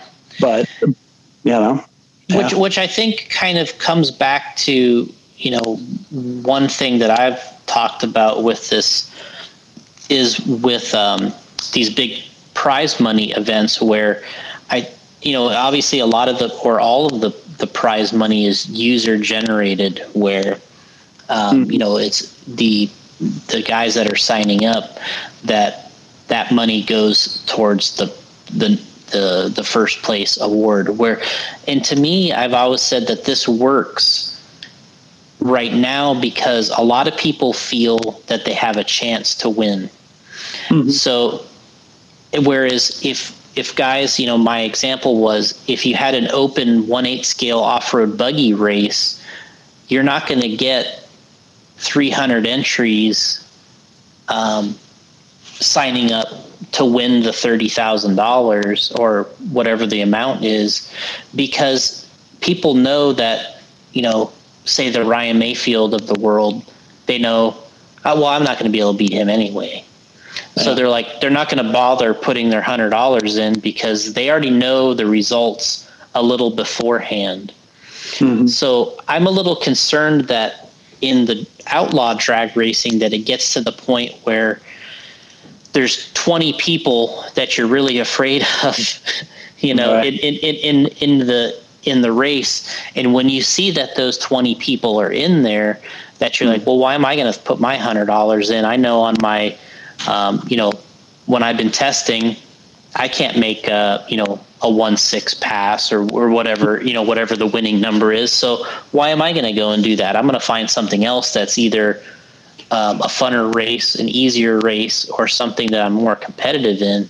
And then you're going to have a hard time getting that $20,000 number because people are a little wiser to the effect. So I think that's one thing I worry about is, will people start not attending the events because they feel like the hot shoes are signed up? That money that money I'm putting in is already really going to these 20 people, one of these 20 guys or racers, and I think figuring that part out, if it continues and the racers do continue to sign up, I'm excited that they feel that they are competitive enough to win it and go for the big prize. But I feel like over time, I feel like that's not going to happen. I feel like that'll be a deterrent of who's signed up, and the hot people that are participating are the ones that are taking the money in the end. There's a lot of truth to that. But what's cool about drag racing, though, is you need, in addition to a fast car, you obviously need to be the driver to hit you could red light just as easy, have the fastest car and show up to a race and red light, and you're on the trailer. So there's a lot of other factors that have to line up for you to take a race, much like any other form of RC racing. But that is an advantage. Yeah, right. And so sometimes you do get lucky, and some guy hits a wall or crosses a line, but I agree. The more you know that you actually have a horse in a race to at least compete with, I agree that, it makes it favorable to show up to an out-of-state race, but always trying to bet on luck, then you could be, behind the 8 ball. You're very positive. But like I said, like I said, it's a cool segment of RC racing. I really think that its popularity, we always get more people asking about it here locally, how do I get into it? What do I buy? Et cetera, But I hope it's sustainable over a longer period of time. But again, as you said, with things getting more complicated, not only along with the car, but all the support equipment that you now need, those things add up, so. A fine line. Yeah, and with drag racing, what's unique about drag racing, as I said it before, is the prep work and preparation is 90% before you actually show up to the race. So, and many people will argue that and go, well, it's all about the time and effort you put into it. And it's funny, I look back, when I used to go to off-road races here locally, you could only practice when you actually show up at the track. You knew if you had a horse in the race right then or not. Now, you gotta do a lot of the legwork prior to before you get to the race. Yeah. So it's a double-edged sword. Yeah, you can do it. You can test more and more, but then on the other side of the coin is like some people don't have the time to put towards that. Some people that have families don't have the time it takes to do this or prep as much as a single guy just that has all the time in the world. So ups and downs to it, like anything. Yeah, I'm still excited about it being in the business, and I hope that it continues to go. And I hope there's, like we talked about, I hope there's a little bit of room for keeping that scale aside and licensed bodies and stuff, because that I think helps the newbies, and hopefully we can kind of continue to see it there. And we've just had a lot of success in RC during the the COVID situation, RC has really had a lot of successful genres. So hopefully we can continue to see it. And I got to ask, considering bodies, is there more stuff for the drag racers on the horizon from you guys, or is it? We do have more options. I kind of laid out what our list is the other day, or coming up, and we have on the Outlaw side, we have the revised version of a Firebird body that we've been working on. So on the Outlaw side, we have that. And then we have 2 or 3 others on what I would consider. We did the Cobra Jet car. We did the Ford Mustang Cobra Jet not long ago. We got some others that are what I would consider like more realistic or real bodies. We got some more of those coming too. So I think we got. I kind of hope that we get another 2 or 3 of those in this. As the first half of the year, it'll probably be, late summer, I would say, on some of these, and then the Firebird will be close. So, we got plenty of stuff for drag racing. We have it all from the Outlaw side of things. We have a whole new front tire, front wheel, rear tire. We have all that stuff already made and been testing. So we have all of that, plus the bodies like we talked about between the Outlaw one and then working on the 2 or 3 others that are more real car looking. Nice.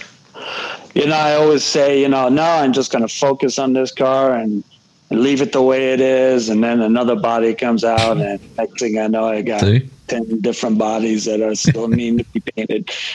Yeah. Yeah. You know what? And what I kind of like about the RC monster truck side is that's what people do is they build something around sort of a theme. Like they have this vision and they say, I'm going to turn this chassis into so-and-so vehicle. And then they get done. It's a project. They work on it. They put it together. They get it done. It's what they wanted.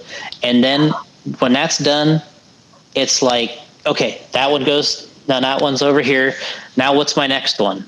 And then, and then it's like they come up with a new theme. They come up with a new thing and they start all over again. And sure, you end up with 10, 11, 12 trucks or whatever. But as long as they, as long as they still have the opportunity, I guess, or the money to do it, they keep making them. But I like it because it's like a process.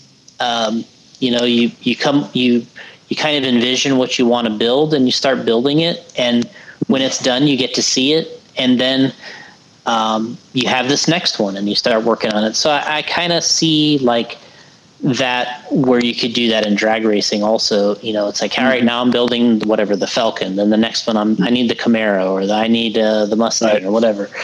And I think that's what's kind of neat about it. Yeah, absolutely. Like I said, what the whole drag racing appeal to me is when we started racing these cars in the beginning, we're like, oh, well, you're not going to trash it out as fast as you would, say, an off-road short course truck or anything. So the emphasis got to, as I said, put detail in your car and actually got to enjoy racing it, Yeah. But back then you didn't have a new body pop up every month or so. So, now you're like, oh. Well, yeah, I always say when we get into racing and people say that you only have to you can only use one body to be fast. I think that's when it starts hurting the industry because what you're doing is you're taking the imagination and the fun out of it.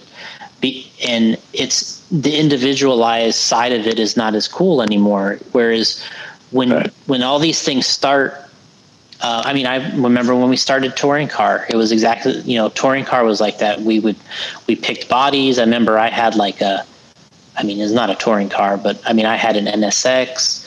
I remember Paul came out. He had like a a BMW body, and it's like he's got the exhaust tips in the back, on the body, and we were racing touring car, and then pretty soon I got a super body, and then then it's just like then it gets to the point where it's the body of the week, and then everyone's are like, oh, you can only run this body, and that's the one you have to run to be fast, and then they're all one color bodies, and then they're lightweight bodies, and that's the direction it always goes. And when you get to that point, I think it's not as, even though you're going faster, in my opinion, it's not as good for the business because you took all the personalization out of it, and it's not as much. So, no, I totally agree, because it's funny when we competed in the first King of the Streets event, you saw all kinds of bodies out there. I remember it was like 68 some odd people, but many different bodies. By the time all it took was some guy to crack off some ridiculous fast number in that Corvette body, and by the second one, we joked about it. It's like, okay, who's got the coolest looking Corvette body? Because that's all you saw there. That was it. You had maybe a handful of the other various bodies, but 95% of them were all Corvette bodies. Yep. And that's that you hit the nail on the head. It's just like you took the creativity out of it, because in everybody's mind, the perception was, well, in order to run fast, I need this body. That's it. Yeah. That is it. Yeah. So, but like you said, it is what it is, I'm good. I wish there was just both sides. I'm cool with it going unlimited and whatever, and having to run something, but I would like to preserve that one that still gives us that opportunity to be individualized and have some fun. So anyway. Yeah. Yep. I couldn't agree more. Mike Fuller says the best way to win in drag racing is to do an actual team that runs exactly the same products right down to the wheel nuts. Then you compare notes each run and dial in a setup, and you'll make it to the final round. Doing it as a one-man show is not going to happen. Well, is that true or false? We're seeing that out there, to be honest.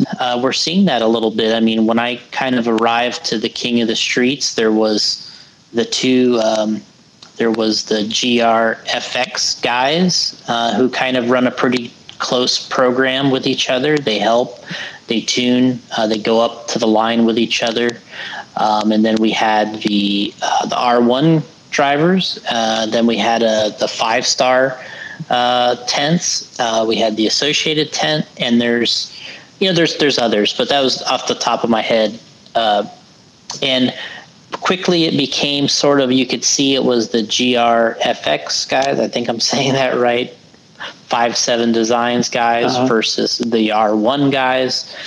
Racers. I keep saying guys. I always mean racers, because Samantha won the whole thing. So, but you could see it kind of materializing into a battle with these groups, and they are. You can see now, and I mentioned Kirby, who's the other guy that raced oval. I mentioned that the racing reminded me of the whippoorwill days. Of oval. I don't know if Michael ever saw oval or whippoorwill, but how that racing went with teams and pit guys, where you'd have a guy that came to the line with you in the old days of whippoorwill, and now in this drag racing, it seems like you need a person that's coming to the line with you. They're kind of helping you double check things, helping you with your tires, or watching you during the burnout. They're either videoing it, or they're making sure that your phone's running for your onboard timing system. So there is a big team aspect to it now, where you kind of want that partner that goes to the line with you and is helping you. And as Mike Fuller is saying, under these certain pits, there is a group 4 or 5 drivers that are sharing this info, running similar things, and it's hard to beat that.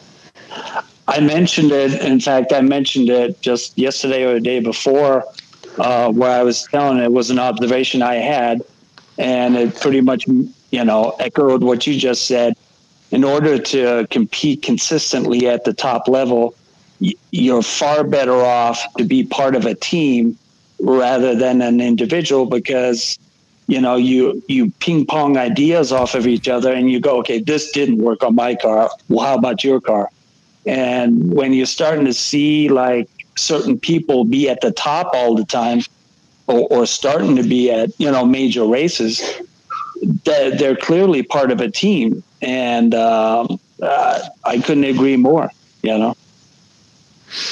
Yeah. And so it was fun. I'd like, to kind of wrap up that event in general. I mean, I had a great time there. I definitely want to do more. And I like kind of participating and being able to go to the different pits and talk to the different racers and kind of seeing what they were doing, and just trying to pick up on anything I can pick up on.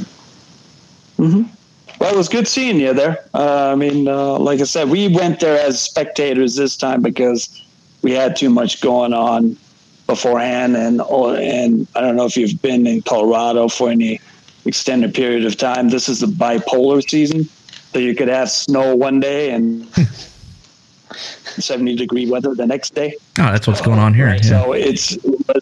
Yeah. So it's sometimes it's sketchy to test and tune your car before that particular big race, and it helped with Tyler and Ashley pushing it back almost a month compared to last time they ran it. But like I said, for us we just had too much going on here. We'll try maybe next year again, but we'll see. And we'll talk to Tyler. Maybe we can incorporate that class that you guys have doing well in Colorado. And I don't know, maybe there's some way to kind of branch that a little bit and have another fun one there. Yeah, I know there's. I've talked to a few race organizers down on the East Coast, and they're doing either a box stock class or again an index class. But you have to have a timing tree for an index class, and many clubs aren't at that level yet to obtain one. So that becomes a challenge, So, but yeah, I'm here locally. We also add scale points to your race result at each race. So it's a combination of not only your race, how you come up with during the race, but also how much scale points you get in addition to that. So it's a combination of both that get you the final season, standings at the end. So we really try to push that realism with that index class. So, and like I said, it's really, people really have taken a liking to that, So we hope it continues. Well, let's talk soon, Michael. Thanks for coming on. Well, I appreciate you guys' time, and you all have a good evening. Appreciate you. Thanks. Take care, man. Okay. Thanks. Bye. All right. I'm awake now.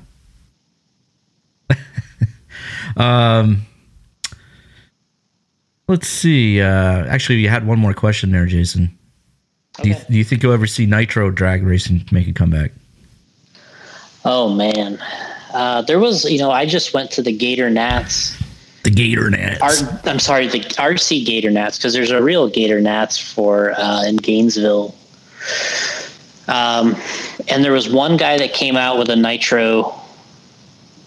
I think it was a Top Fuel Nitro RC drag race car, and I don't think so. I don't think that's going to work. No. Why won't it work? It's just a pain in the butt to get the car, to have them started and to get them to the line, and just all the Nitro stuff just to me doesn't really play well into the really kind of the pacing of the race. Like it just kind of paces out. Like what ended up happening is the guy started it in his pits. He had to bring it through the pits, bring it to the line. And the way they run the nitros is essentially once that guy stages, the light comes down. So because they're afraid of the nitro cars flaming out and they have to restart them.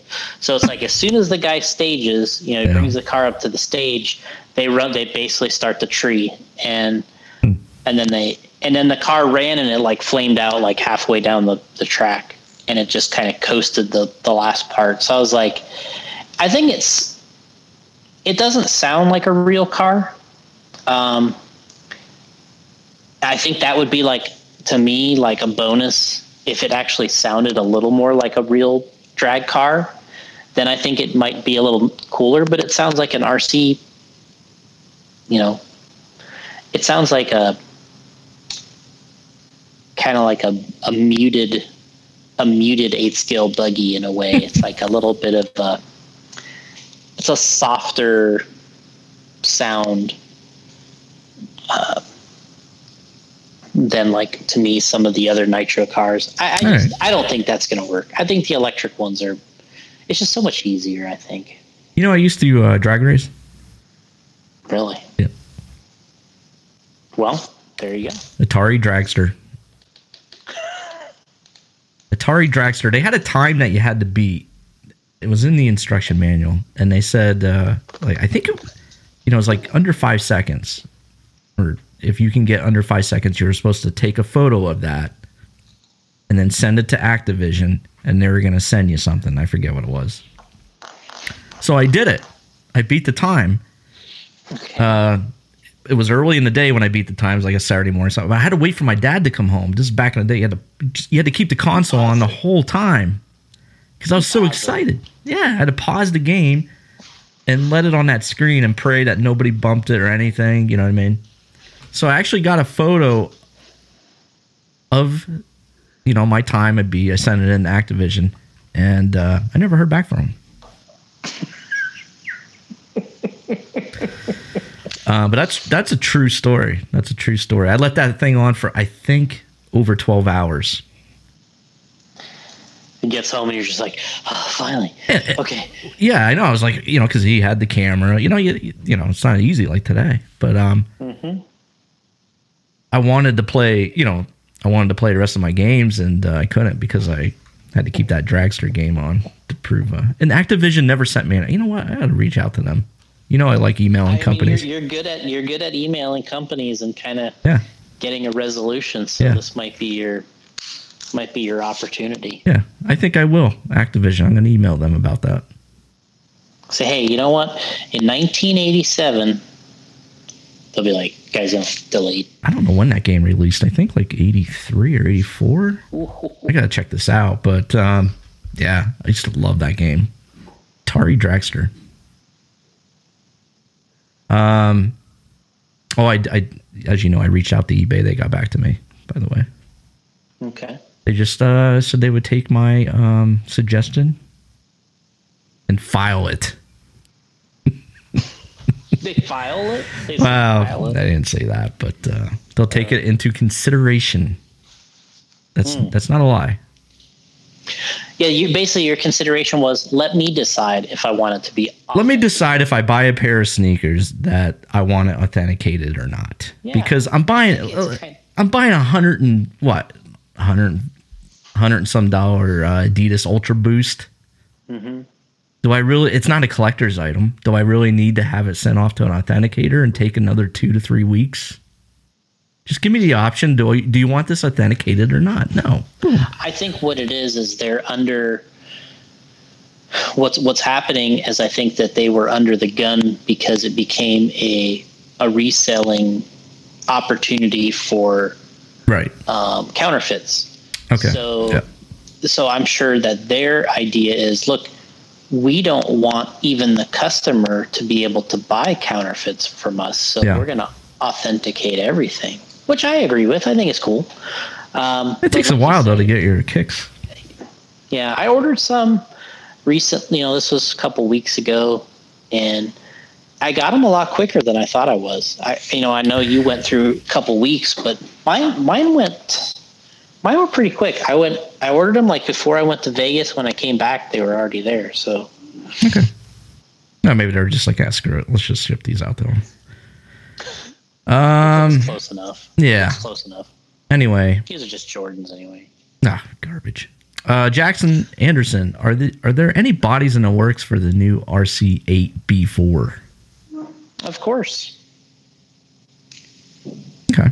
That was easy. The Nitro car doesn't really need one. The Nitro car, you can use our same S15 body that we make already. Spencer already ran it at the PMB. He was running our S15 body. But we do need a new one for the e-buggy because the chassis platform is a lot narrower on that car. So we'll have to have another one. Okay. Technically, Spencer also said you could run the Nitro side guards on the e-buggy and run a standard S15 body on that also, but he said he hasn't tried that yet. Jeff Storm saying, this goes back to our they should be naming kits after some of these pro drivers. Rona Edition, he says, take my money already. I agree. All the J Concept parts in it, body, tires. Well, tires, I guess you don't need to put in there because you don't know what the reason. Good. Yeah.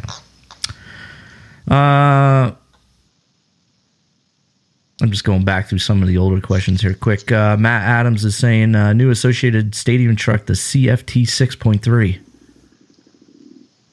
What's that mean, Jason? Well, I think what he's alluding to is it would be cool if when you were saying you wanted a Fend edition or a Mayfield edition, but since Cole Tollard won the Nationals this year in Stadium Truck, CFT gotcha. means Cole Tollard. It actually stands for Cole effing Tollard. I was gonna say, I was jokingly gonna say that, but so it's the Cole effing Tollard 6.3 Stadium Truck, which I think would be a cool idea too. Yeah. Let's just lose the numbers and just go with addition names.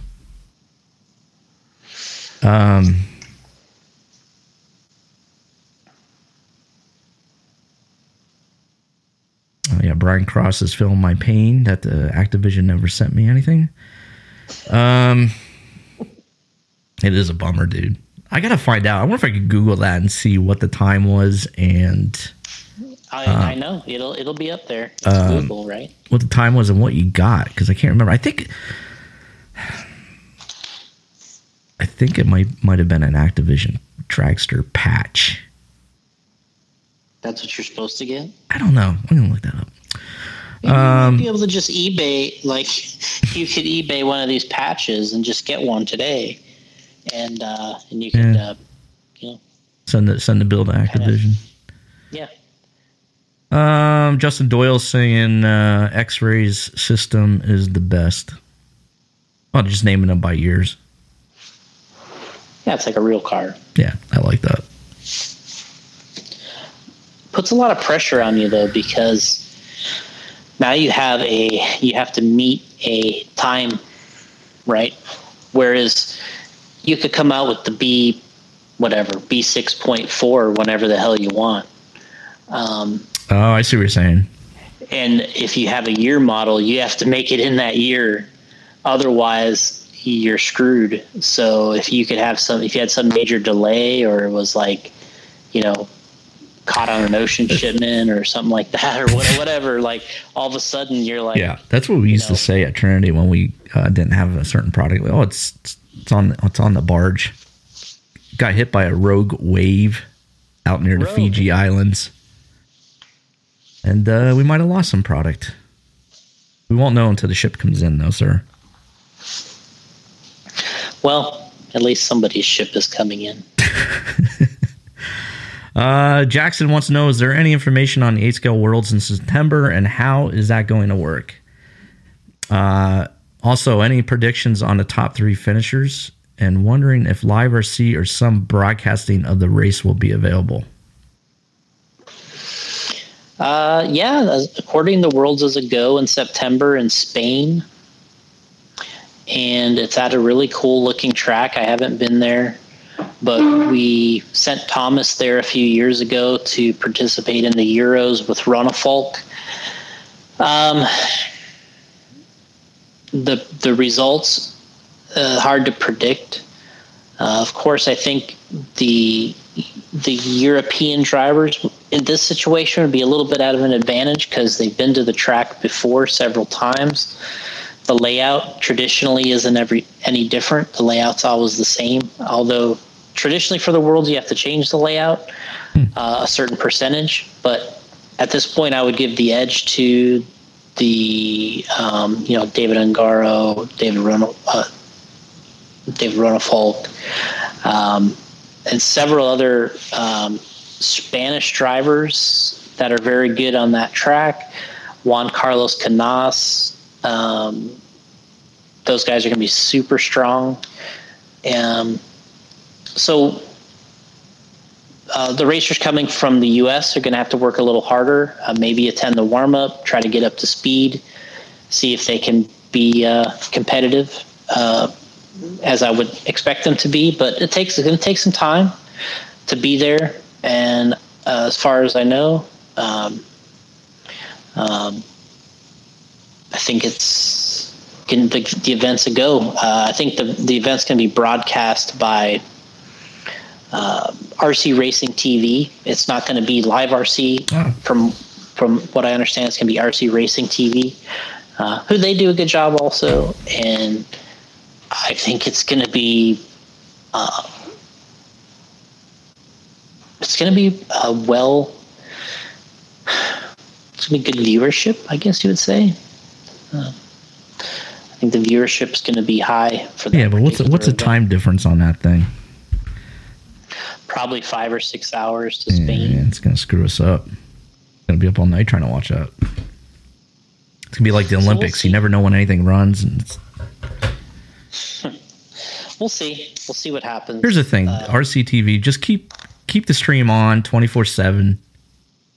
That way there's no guesswork involved. You just, even when there's nothing going on, just keep it on. I don't know why they don't do that.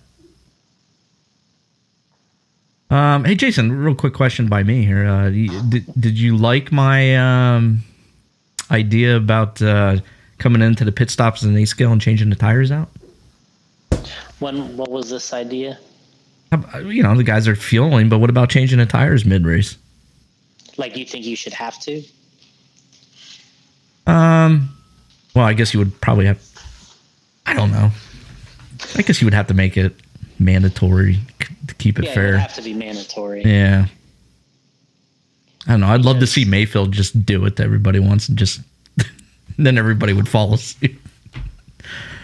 I don't know. You think it's possible? Can you have like a little JC wrench? You go... Zzz, of course you could. Yeah. So why don't we do tire changes in A-Scale? On an hour-long main. Lots of times you don't have to. Really? That's what's kind of interesting about it. Because it always seems like if it's an hour-long main, the guys are like, my tire's held up. Seems like if you change it midway, 30-minute mark. Yeah, what I think is there are races and there are times where the tires get slower, but I think that it's almost been proven that they're over at least half the time they actually get better as you run. And a lot of these guys run their fastest laps towards the end of these races. And I think going back to... That depends on the track, right? Yeah.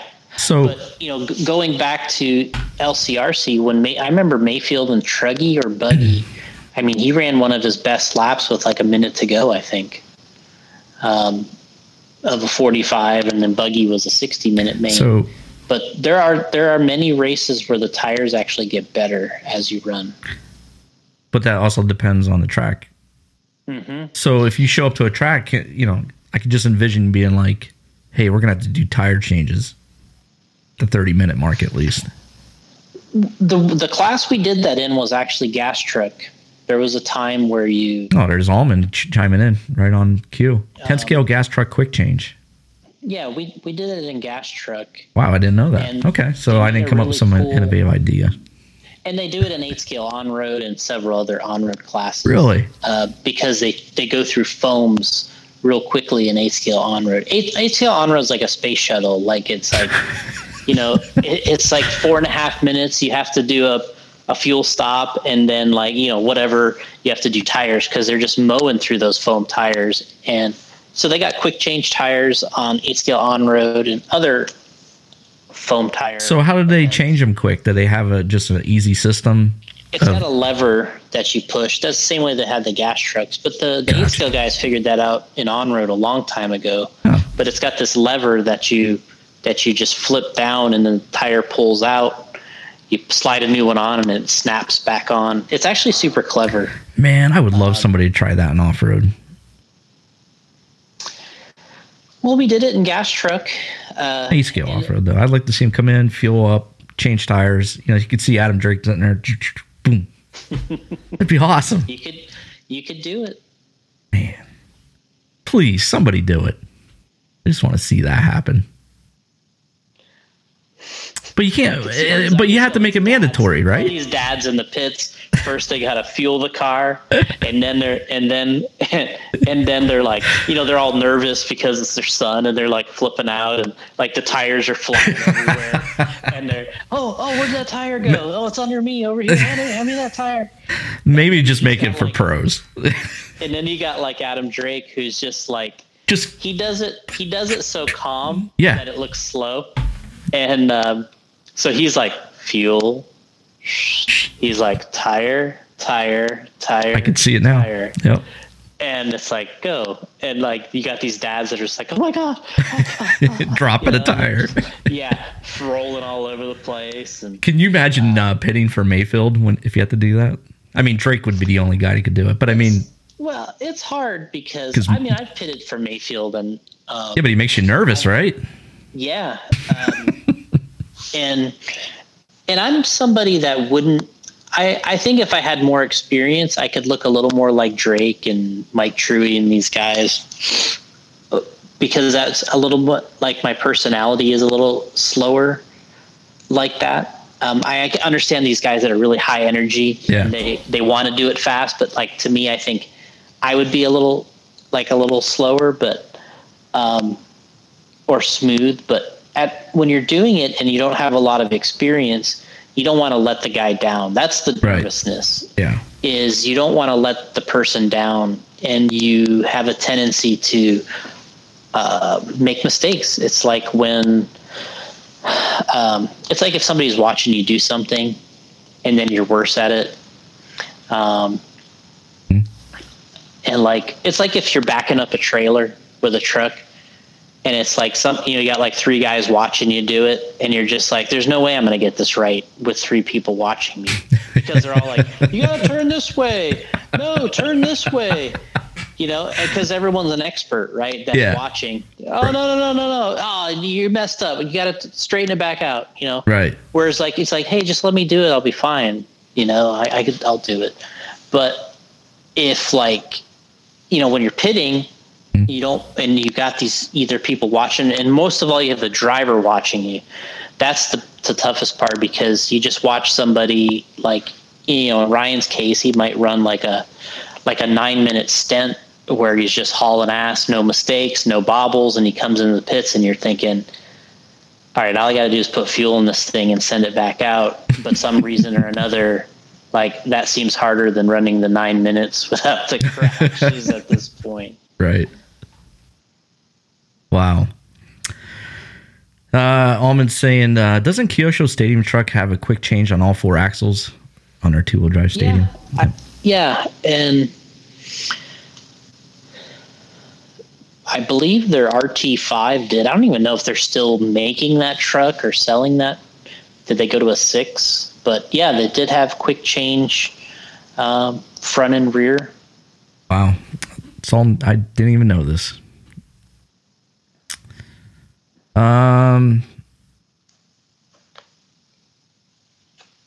Yeah, Almond, mandatory tire change. Yeah.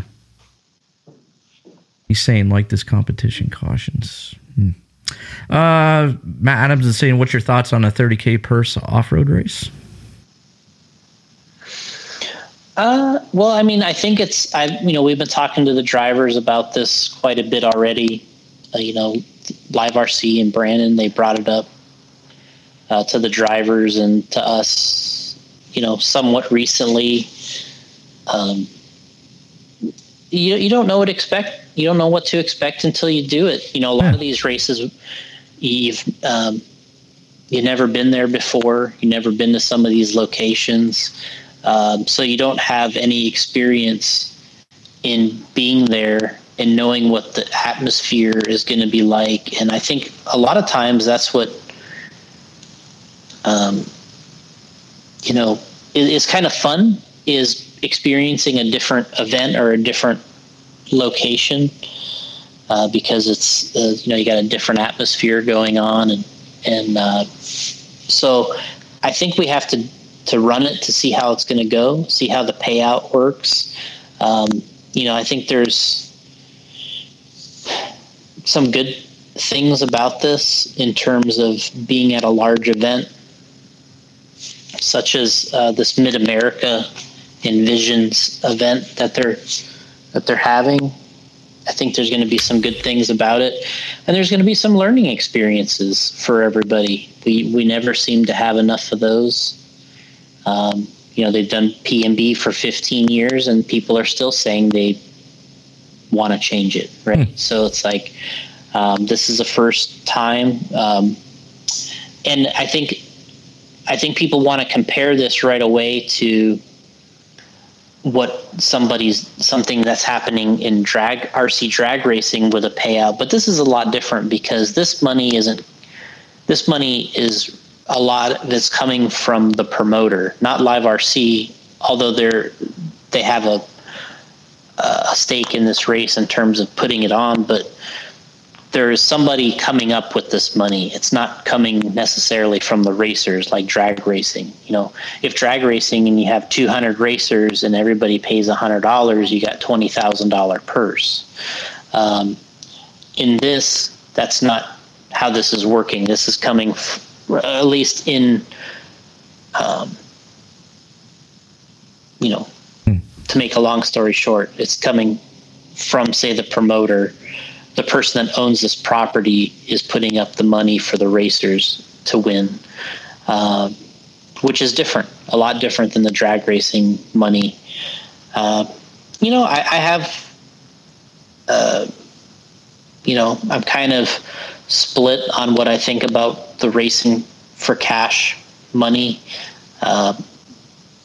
And we've done it successfully. At this point, it seems like we've done it both ways. We've had races where there is no money at stake for the winners, and they've been successful. And we've had races where they race for money and that have been successful. So the one thing's for sure is it doesn't seem to determine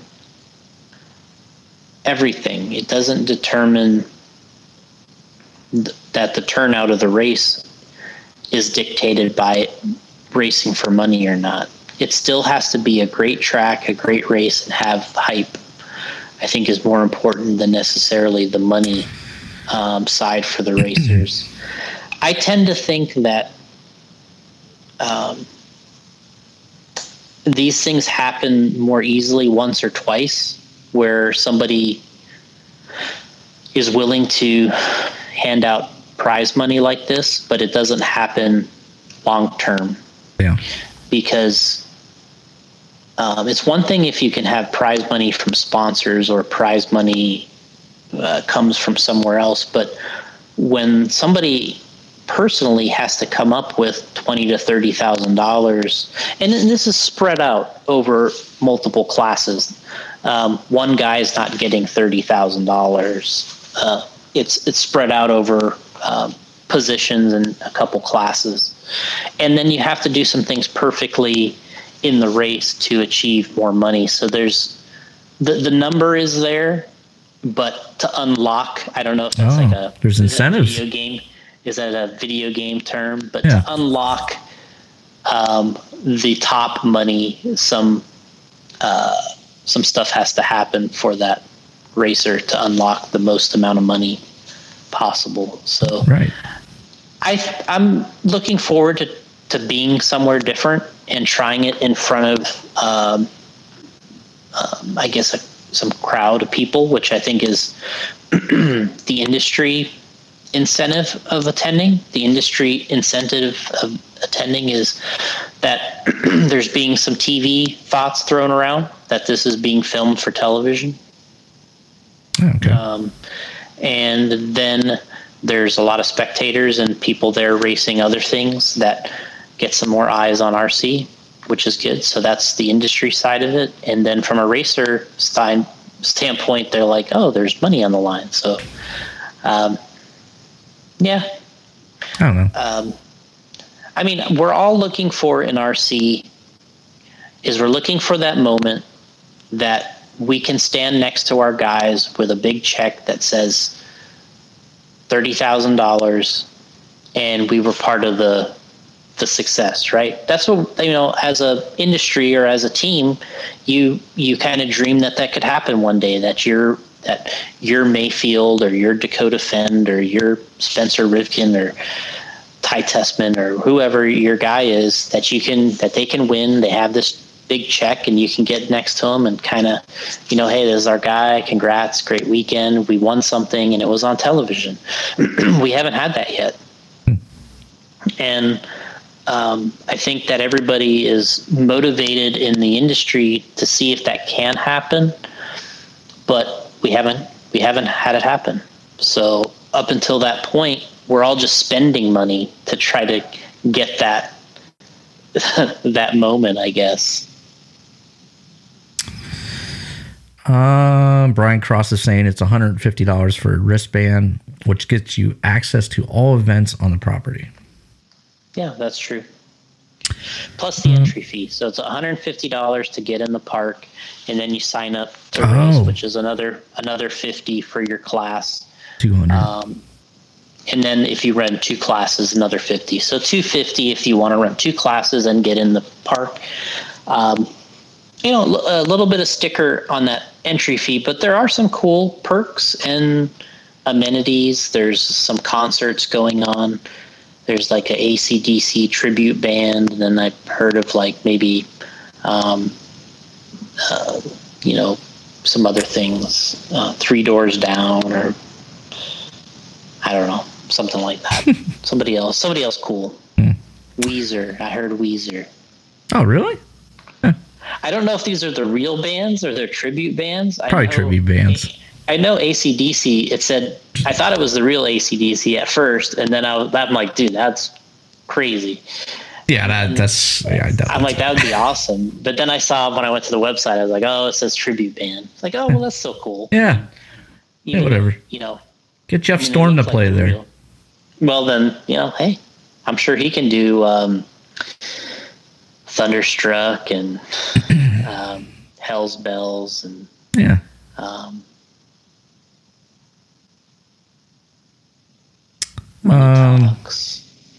Shook Me All Night Long. Is that a name? 4 or 5 songs? Is that pretty good? Yeah, it sounds pretty good. Highway to Hell. I'm missing a famous one.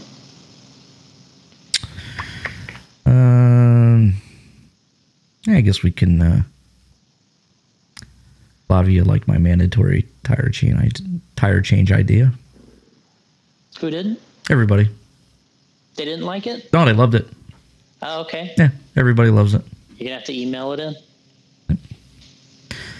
Tire changes. Okay, so we can incorporate my race where you have to build all your stuff at the race and then do a tire change too. Yeah. This is like our make believe cloud in the sky. Yeah. A type of event. Make it happen. I want to see. I just want to see that tire changes. Like you said, though, you'd have to look at the track, make sure it's for the, oh yeah, this track we're gonna have to do tire changes. Well, it's like you said, I think it's more of an aspect to the race. And I don't know if you make it mandatory though for like the pros, it'd be like, hey, well, is Dakota gonna do tire change or not? It's like, how exciting would that be? Well, it's another thing to talk about. Like that PMB, they had the Joker lane, and it's like that's like all Scotty and Tyler Hooks can talk about during the thing is the Joker lane, because it's such a huge, I mean, it's a 10-second advantage to hitting the Joker lane. So it's like. So is that always at PMB, the Joker lane? It hasn't always been. That's something probably within, I'd say maybe 4 or 5 years. Okay. I thought it was awesome. I love the Joker lane. To add another, I know you don't like the Joker lane, but yeah, which it's just a gimmick, but yeah, but it adds. Doesn't it add another element of strategy? When I watched online, it was all they talked about. Like, it was really a nice conversation piece. But it doesn't add. Don't you think it adds another? What I don't like about it is I always look at it from the standpoint of the best driver, and I think that it actually hurts. It diminishes the value of your qualifying position, I think.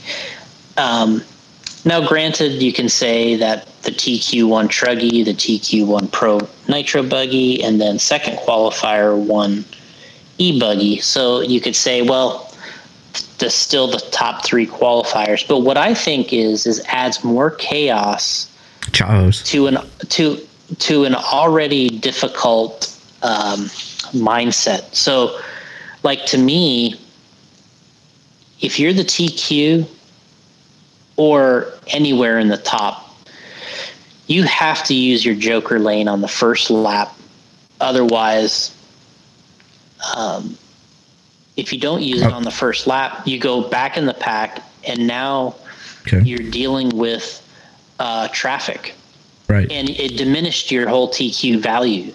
So I almost think that if you're the TQ, and if you're feeling comfortable and you're driving clean, you take the first 3 Joker laps right in a row.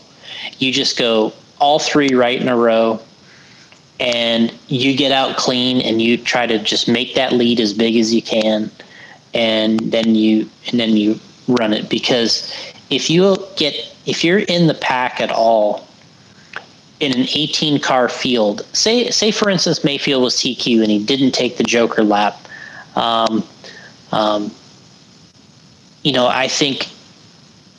I think having that situation where you can be in the middle, say you TQ'd, but you went to 9th on the first lap. Yeah. I think that it kind of hurts you. And of course, but that all depends on the cars that are around you. So if you get in a pack of cars where you're getting tied up, you're fighting for position, you're losing time, right? It's just all about time. So you're losing time.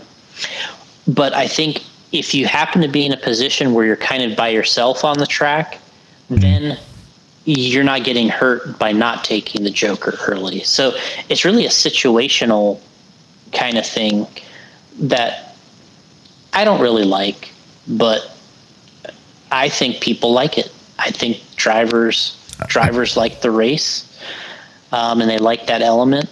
To me, I would be just frustrated about it, but I get that. I mean, as a viewer, though, like Justin Jubert's saying here, having Mason save 2 of his Jokers into the end, but still on the hunt, made it exciting. And it was. I was watching that. Yeah, so did I. And I agree with him. I think it did definitely. It's like, but I kind of felt like it's like, all right, so your run. What I'm thinking to myself is, what I'm waiting for is for him when he cuts the track 2 times at the end. Is that a better time to do it than when Mayfield and Dakota cut the track 2 times towards the beginning of the race? Like, to me, I'm just like, why didn't we just race like heads up the whole time without the strategy of the thing? But I get it. Like you said, it was exciting. I was wondering when he made his 2, and he held off right to the end, which made it better from a viewer standpoint. He held off. How many Jokers did you get? You got 1 per 10 minutes, so they got 3 in a 30 minute run. Ah, okay. And you didn't have to use them, right? No. Okay. No, you didn't. And then if you used one extra, that lap didn't count. So that was the penalty if you did it when you weren't supposed to. Okay. Yeah, I think it made it exciting for people. They like it at the race. I think they like using it. But I don't know. I like it a little more traditional, I guess. But I see where it's cool. Yeah. Justin Jubert saying what I wouldn't want to happen is if I'm in the race and I say I happen to use the Joker line when another guy is using it, right? Right. And we hit going through the Joker line. And instead of it being a 10-second bonus, 10-second advantage for me, it's only a 5-second advantage. But my competitor, when he chose to go through it, it was a straight 10 seconds. And now I'm 5 seconds behind because I chose the wrong time to do it with somebody else, and we collided and had a problem. Which I guess you could say that at any moment you can have an issue on the track that costs you time. I just kind of see it as like another chance for it not to go right. I know Dakota did the Joker lap. I think it was on the second lap of E-Buggy. Was it E-Buggy? He came through and then he hit the outside straightaway wall and his wing mount broke. Oh shit! So he ran pretty much the whole E-Buggy main with no wing. Wow! And he was fast. So much for that wing. Mayfield's like, he was telling me when I talked to him, he said I couldn't tell exactly what had happened to Dakota. He's like, but I caught him. And he's like, I'm kind of duking it out with him. And I'm thinking, oh, this is Dakota. I got to try to get a move on him. He's going fast. And he's like, I got by him. And he's like, and then I'm like, wait a second. This guy's running with no wing. He's like, why am I racing with this guy if he has no wing? Why am I racing with a wing on? Well, no, he's just thinking like, this guy's fast without a wing. Right, like, right. I should be faster. I have a wing on. Like, yeah. He's like broken. So wow. But yeah, he didn't notice until they were that close on the track. But yeah, Dakota went through, and he made a mistake. I guess he hit the outside of the pit lane or the wall, and I don't know, something happened. He broke his wing off. Yeah. Jubert's saying, as someone who never used a Joker lane before, it was nerve-wracking on when to use it. Good point. Yeah. Sure, there was other people in the same boat. Yeah, it's a great point that he makes. On top of being nervous racing, they got to figure out when you want to use the Joker lane. Yeah, and as a driver, an RC driver, you're thinking about all these things while you're racing. And it's tough. I'm taking it first, especially if you're not like a, very good driver. I'm going first. Well, if you're not a good driver, what does it matter, I guess? Still 30 seconds over 30 minutes.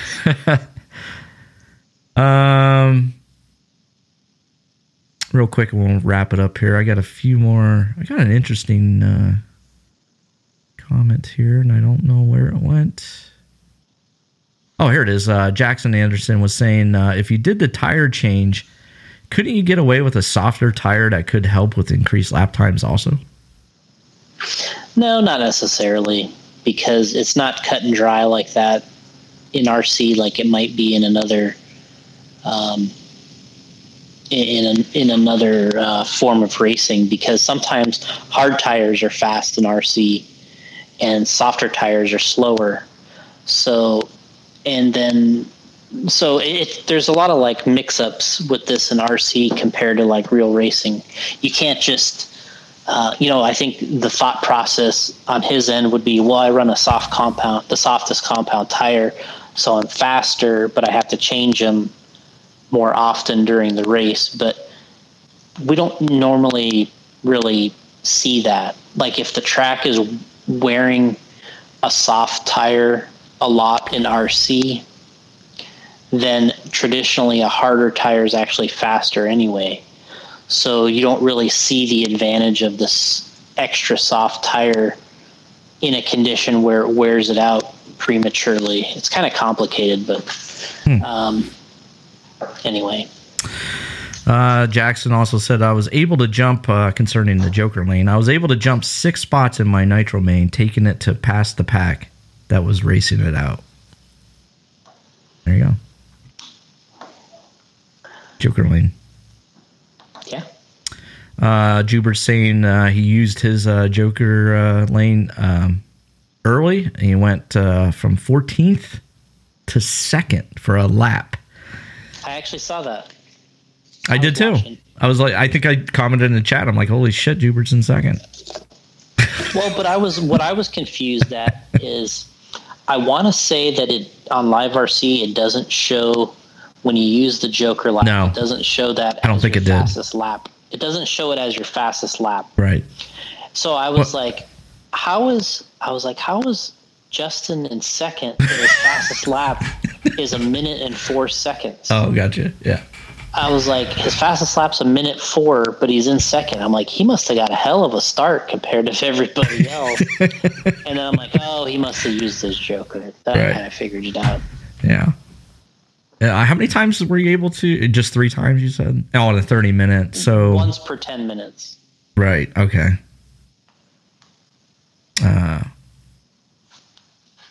Yeah. What's that? I was seeing if you could see Jazzy sleeping over here on the couch, but she got up there by herself, I guess. Went to sleep. It's really strange. Jazzy's bored. Yeah. I'm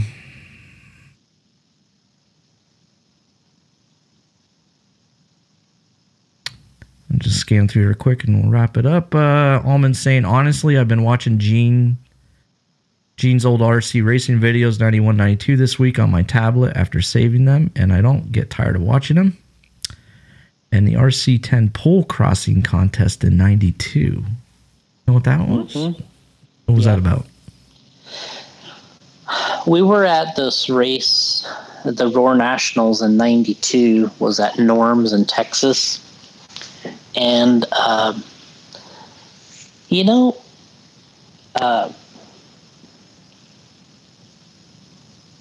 Cliff was just kind of clever and would come up with kind of like little bets or little things that maybe he could do with the RC car that that other people didn't think could happen, I guess. So he made some paddle like they took tires, and maybe even Mark and Brian, I would say Mark Pavitas and Brian Kinwald probably either made the tires or helped Cliff make them, but they made like little paddles on his Yokomo tires, and he was like, I think I can go across the pool. I think this was an RC car action. Thing.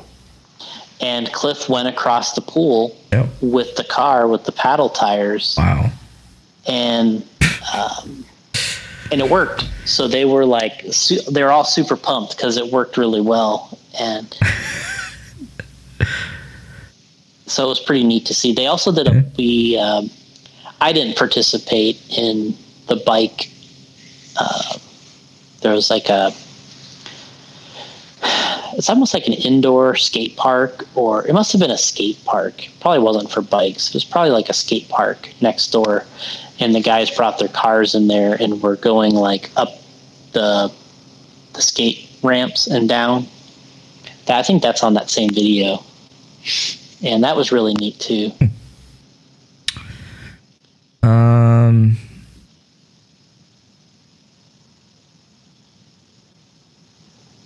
It's neat to hear Brian's voice in those videos. That's what's kind of cool about it. Yeah.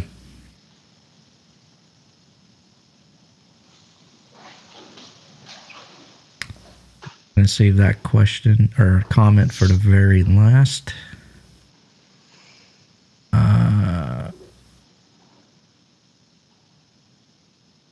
All right, don't go too involved in this, but would it even be possible to do a double compound, Jason? Like Heavy Lips treads be gold compound, and when it wears to slicks, it's a silver compound. Wow. All right, that's a whole nother show. It'd be great for tracks that start off on treads and end the weekend on slicks. Just a thought. So, wow, a silver under the gold. I don't think that you could do it quite the way. What a great idea, though. Let's try it. Well, you can do it exactly the way he's proposing. You can't, you saying? But not the way he's proposing. As the gold wears down, all of a sudden it turns silver? Yeah, I don't... We should try it, dude. Don't let anybody know, but we should try it.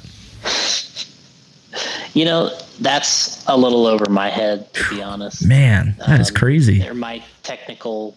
I love it. Side of it, but yeah, that's been something that a lot of people have asked for throughout the years because really, yeah, because everyone has that feeling of what they don't have on is the right thing. So, like, just for instance, like people might say, "Well, I went out on silvers, but I wish I had gone out on golds." Right? Right. Like that's something you would say at a race. And so what's better than combining the two, right? Like that's what people, you know, like people say that, right? As like in their mind, they're like, well, if I could just have both at the same time, that would be, then I wouldn't have to decide if I could just have both. But sometimes you got to choose, but I guess that wouldn't work though, because the way that these items are made, I'm not saying that it's impossible. I've heard of it being done, not as he's proposing, but maybe half and half, one half the tires this, one half the tires that. I've heard of this, you know, being done, but it all comes at a cost. Right. So the more difficult you make all this, it all costs more. And then the more it costs, the worse it is for the business. So we're not in a position where everybody's given unlimited money to race with an unlimited expense. You know, this isn't like something where somebody else is paying the bills and there you don't have to sell anything to make up for it. You know, there are certain things in either racing or certain things where you have a somewhat unlimited budget and you're not racing what you have to sell. We have to race what we sell. That's the whole idea, is we're either racing what we sell to try to sell it, or we're making something that wins or does well to try to sell. That's how you stay in business. We're not just granted a huge amount of money or sponsored. The company's not sponsored to just make things at all costs, you know, whatever it costs. So that's where this is different than than other things where we have to make things to sell.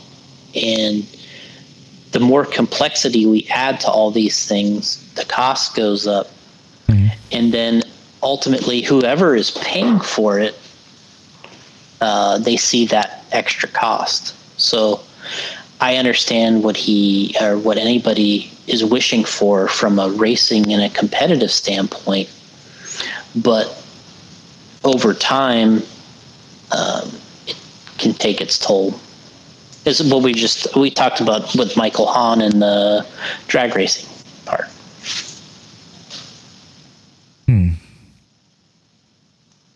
Yeah, I'm kind of confused on that, because you go to a track, you're looking at it, you're like, okay, we got to run silvers, right? Why? I don't know. Why would you want to run golds then later? Well, sometimes the track changes over time. During the race? Is that what you... Well, it depends how long the race is. Yeah, so this would be something for like 8 scale, an hour-long main. Yeah. Let's just do tire changes. What he's kind of talking about is sometimes when you start on a certain track condition, it's nice to have silvers because the track is, just to say, for instance, it's nicer to have silvers when a track is freshly built or new. Or by the time that the track gets broken in and your tires wear down, you're on a different compound, but the track now is accepting that compound better because it's broken in. So I understand what he's saying. It's just kind of, man, my brain's fried on this one. I understand what you're saying now. I thought you meant as the race is going on. I understand this. To me, I understand this better than Machine Gun Kelly and Megan Fox, or what's the other, or the Kardashian and the other guy. Kanye. I understand these tire questions and dilemmas much better than I understand those things. But we try to decipher all that stuff though in the chat. Oh yeah, we can break it down. Yeah. I don't know. We're getting a lot. Let's see here. Oh yeah, Brian Cross is saying Pete with Kardashian. Jackson's saying she can do way better. Kardashian can do way better. I agree. But that's not for us to decide. Jackson's also, not only did I fry my brain thinking about those tires, so did Jackson. It was a tough one. He also says, I was also looking at it in the view of a racer using the same set of tires throughout the weekend. Okay. Yeah.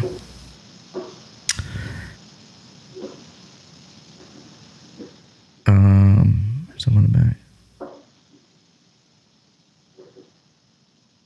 Almond saying, remember to pat yourself on the back if you've never seen a Kardashian episode. Oh, I never have. It's a shame. Never seen it. I have seen one of her videos though. I saw one episode. That was about it. So.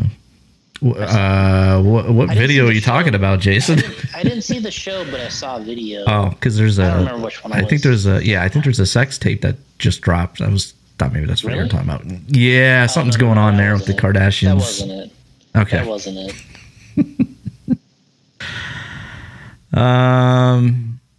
Okay. Well, we're almost done here. Yeah, we're done. I think so. I'm going through. We got a question there, and I wanted to explain something. But man, you could be here another hour. I think with this one.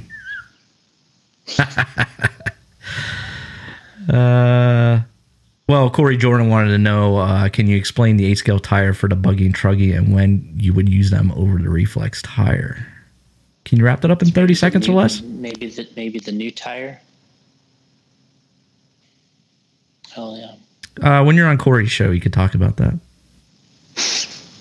I think, honestly, that tire is really experimental for us. We kind of thought that we had a lot of different options already. So we took a couple shots at a few things that were different, and we're actually learning about it ourselves. I mean, I was really unsure how well it was going to work in general. I had when we worked on this, I didn't do the CAD on this, but it was the concept that I wanted to use with the way the pins in the diamond shape. And I didn't know how well it was going to work at all. I thought it was kind of and there's a lot more going on than just the look, which people see the look but there's a lot more kind of going on. But anyway, 30 seconds. It's been surprising.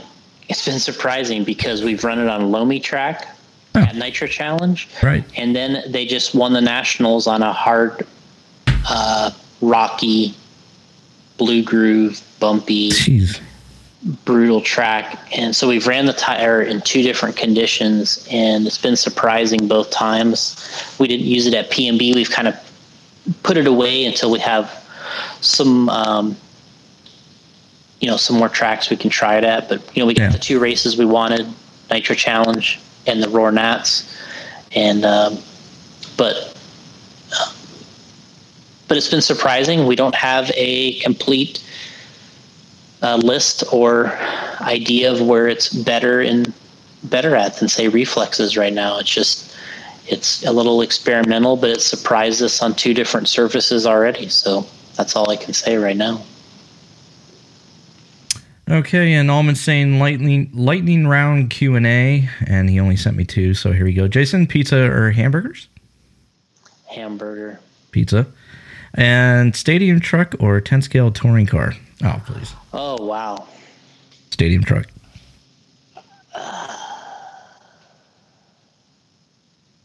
How long do I get to answer? You're struggling on that? I don't know. How much longer do you want this show to go on? We're hitting 3 hours. I'm going to go with my vintage and original love, which was Stadium Truck. Yeah. There was you where go. I started. I loved Stadium Truck when I started, and I love the RC10T and the JRXT and the LXT today. But for the most part, Stadium Truck today really sucks.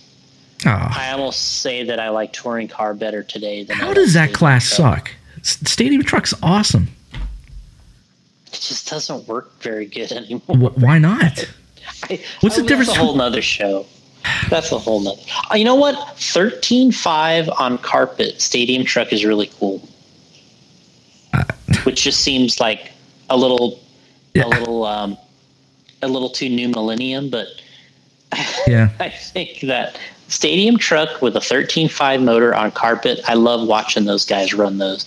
But on dirt, they don't look very good at all. When we ran RC10Ts and they were amazing. Yeah. They were great, but they're just not like that anymore. The surface has to be right for them to be good, and I almost think I would like touring car better. But I'm going with my original favorite, which was Stadium Truck when I started. Wow.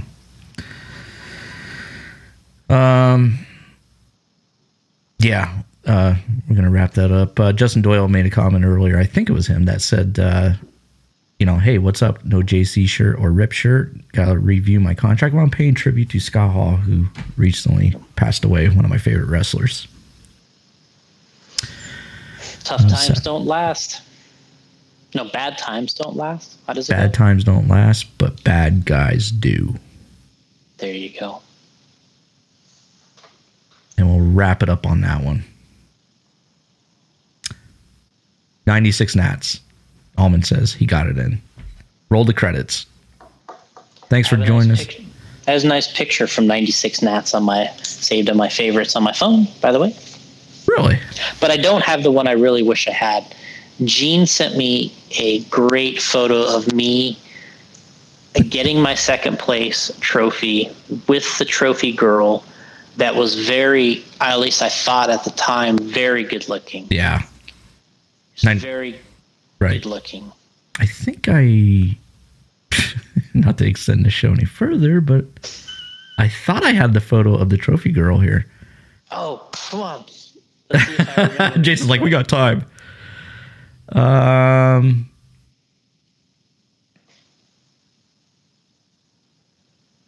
Is this it? Yeah, this might be the photo. I'm blocking the trophy girl. Hold on now, 1 second. Your chair. Yeah, my chair's too big. How do I bring that up on the YouTubes? I'll just move. Which way do I got to move? I never know. No. Yeah. Yeah, that's her. There she is. Right there. Right there. The quintessential brunette. Yeah. She was for that time. Yeah. Pretty damn hot. I thought she was a very good looking girl for that. I had a great picture too. Gene sent it to me. And wish I still had that one. I don't know why I don't have that one. Yeah, you could have sent it to me. I could have put it up there. I know. What were you thinking, bro?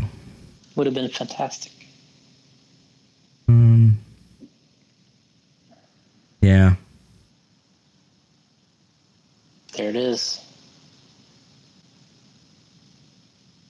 I'm still trying to work to get Chris Bing on the show. Our schedule's just not matching up. Well, when you take 2 months off. Yeah. Well, hey, you've been traveling for 2 months, man. This is the first time you've been home for like 2 months. I mean, you're like a rock star out there. Every week he's gone. So, okay. Thanks for joining us. That was, man, we hit 3 hours. Hope we don't get any complaints about that, like we used to in the past. I like it. I think it's good. Yeah. 3 hours. Yeah. Just pause it. Fast forward. Just no dinner tonight, I guess. Yeah.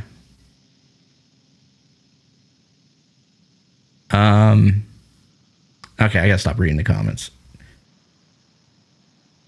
And Jamie Lowe's asking, hey Larry, did you get my elephant ears? No, I did not. Forgot all about it. You know what that is, Jason? No. It's fried dough. Anyway, it's awesome stuff.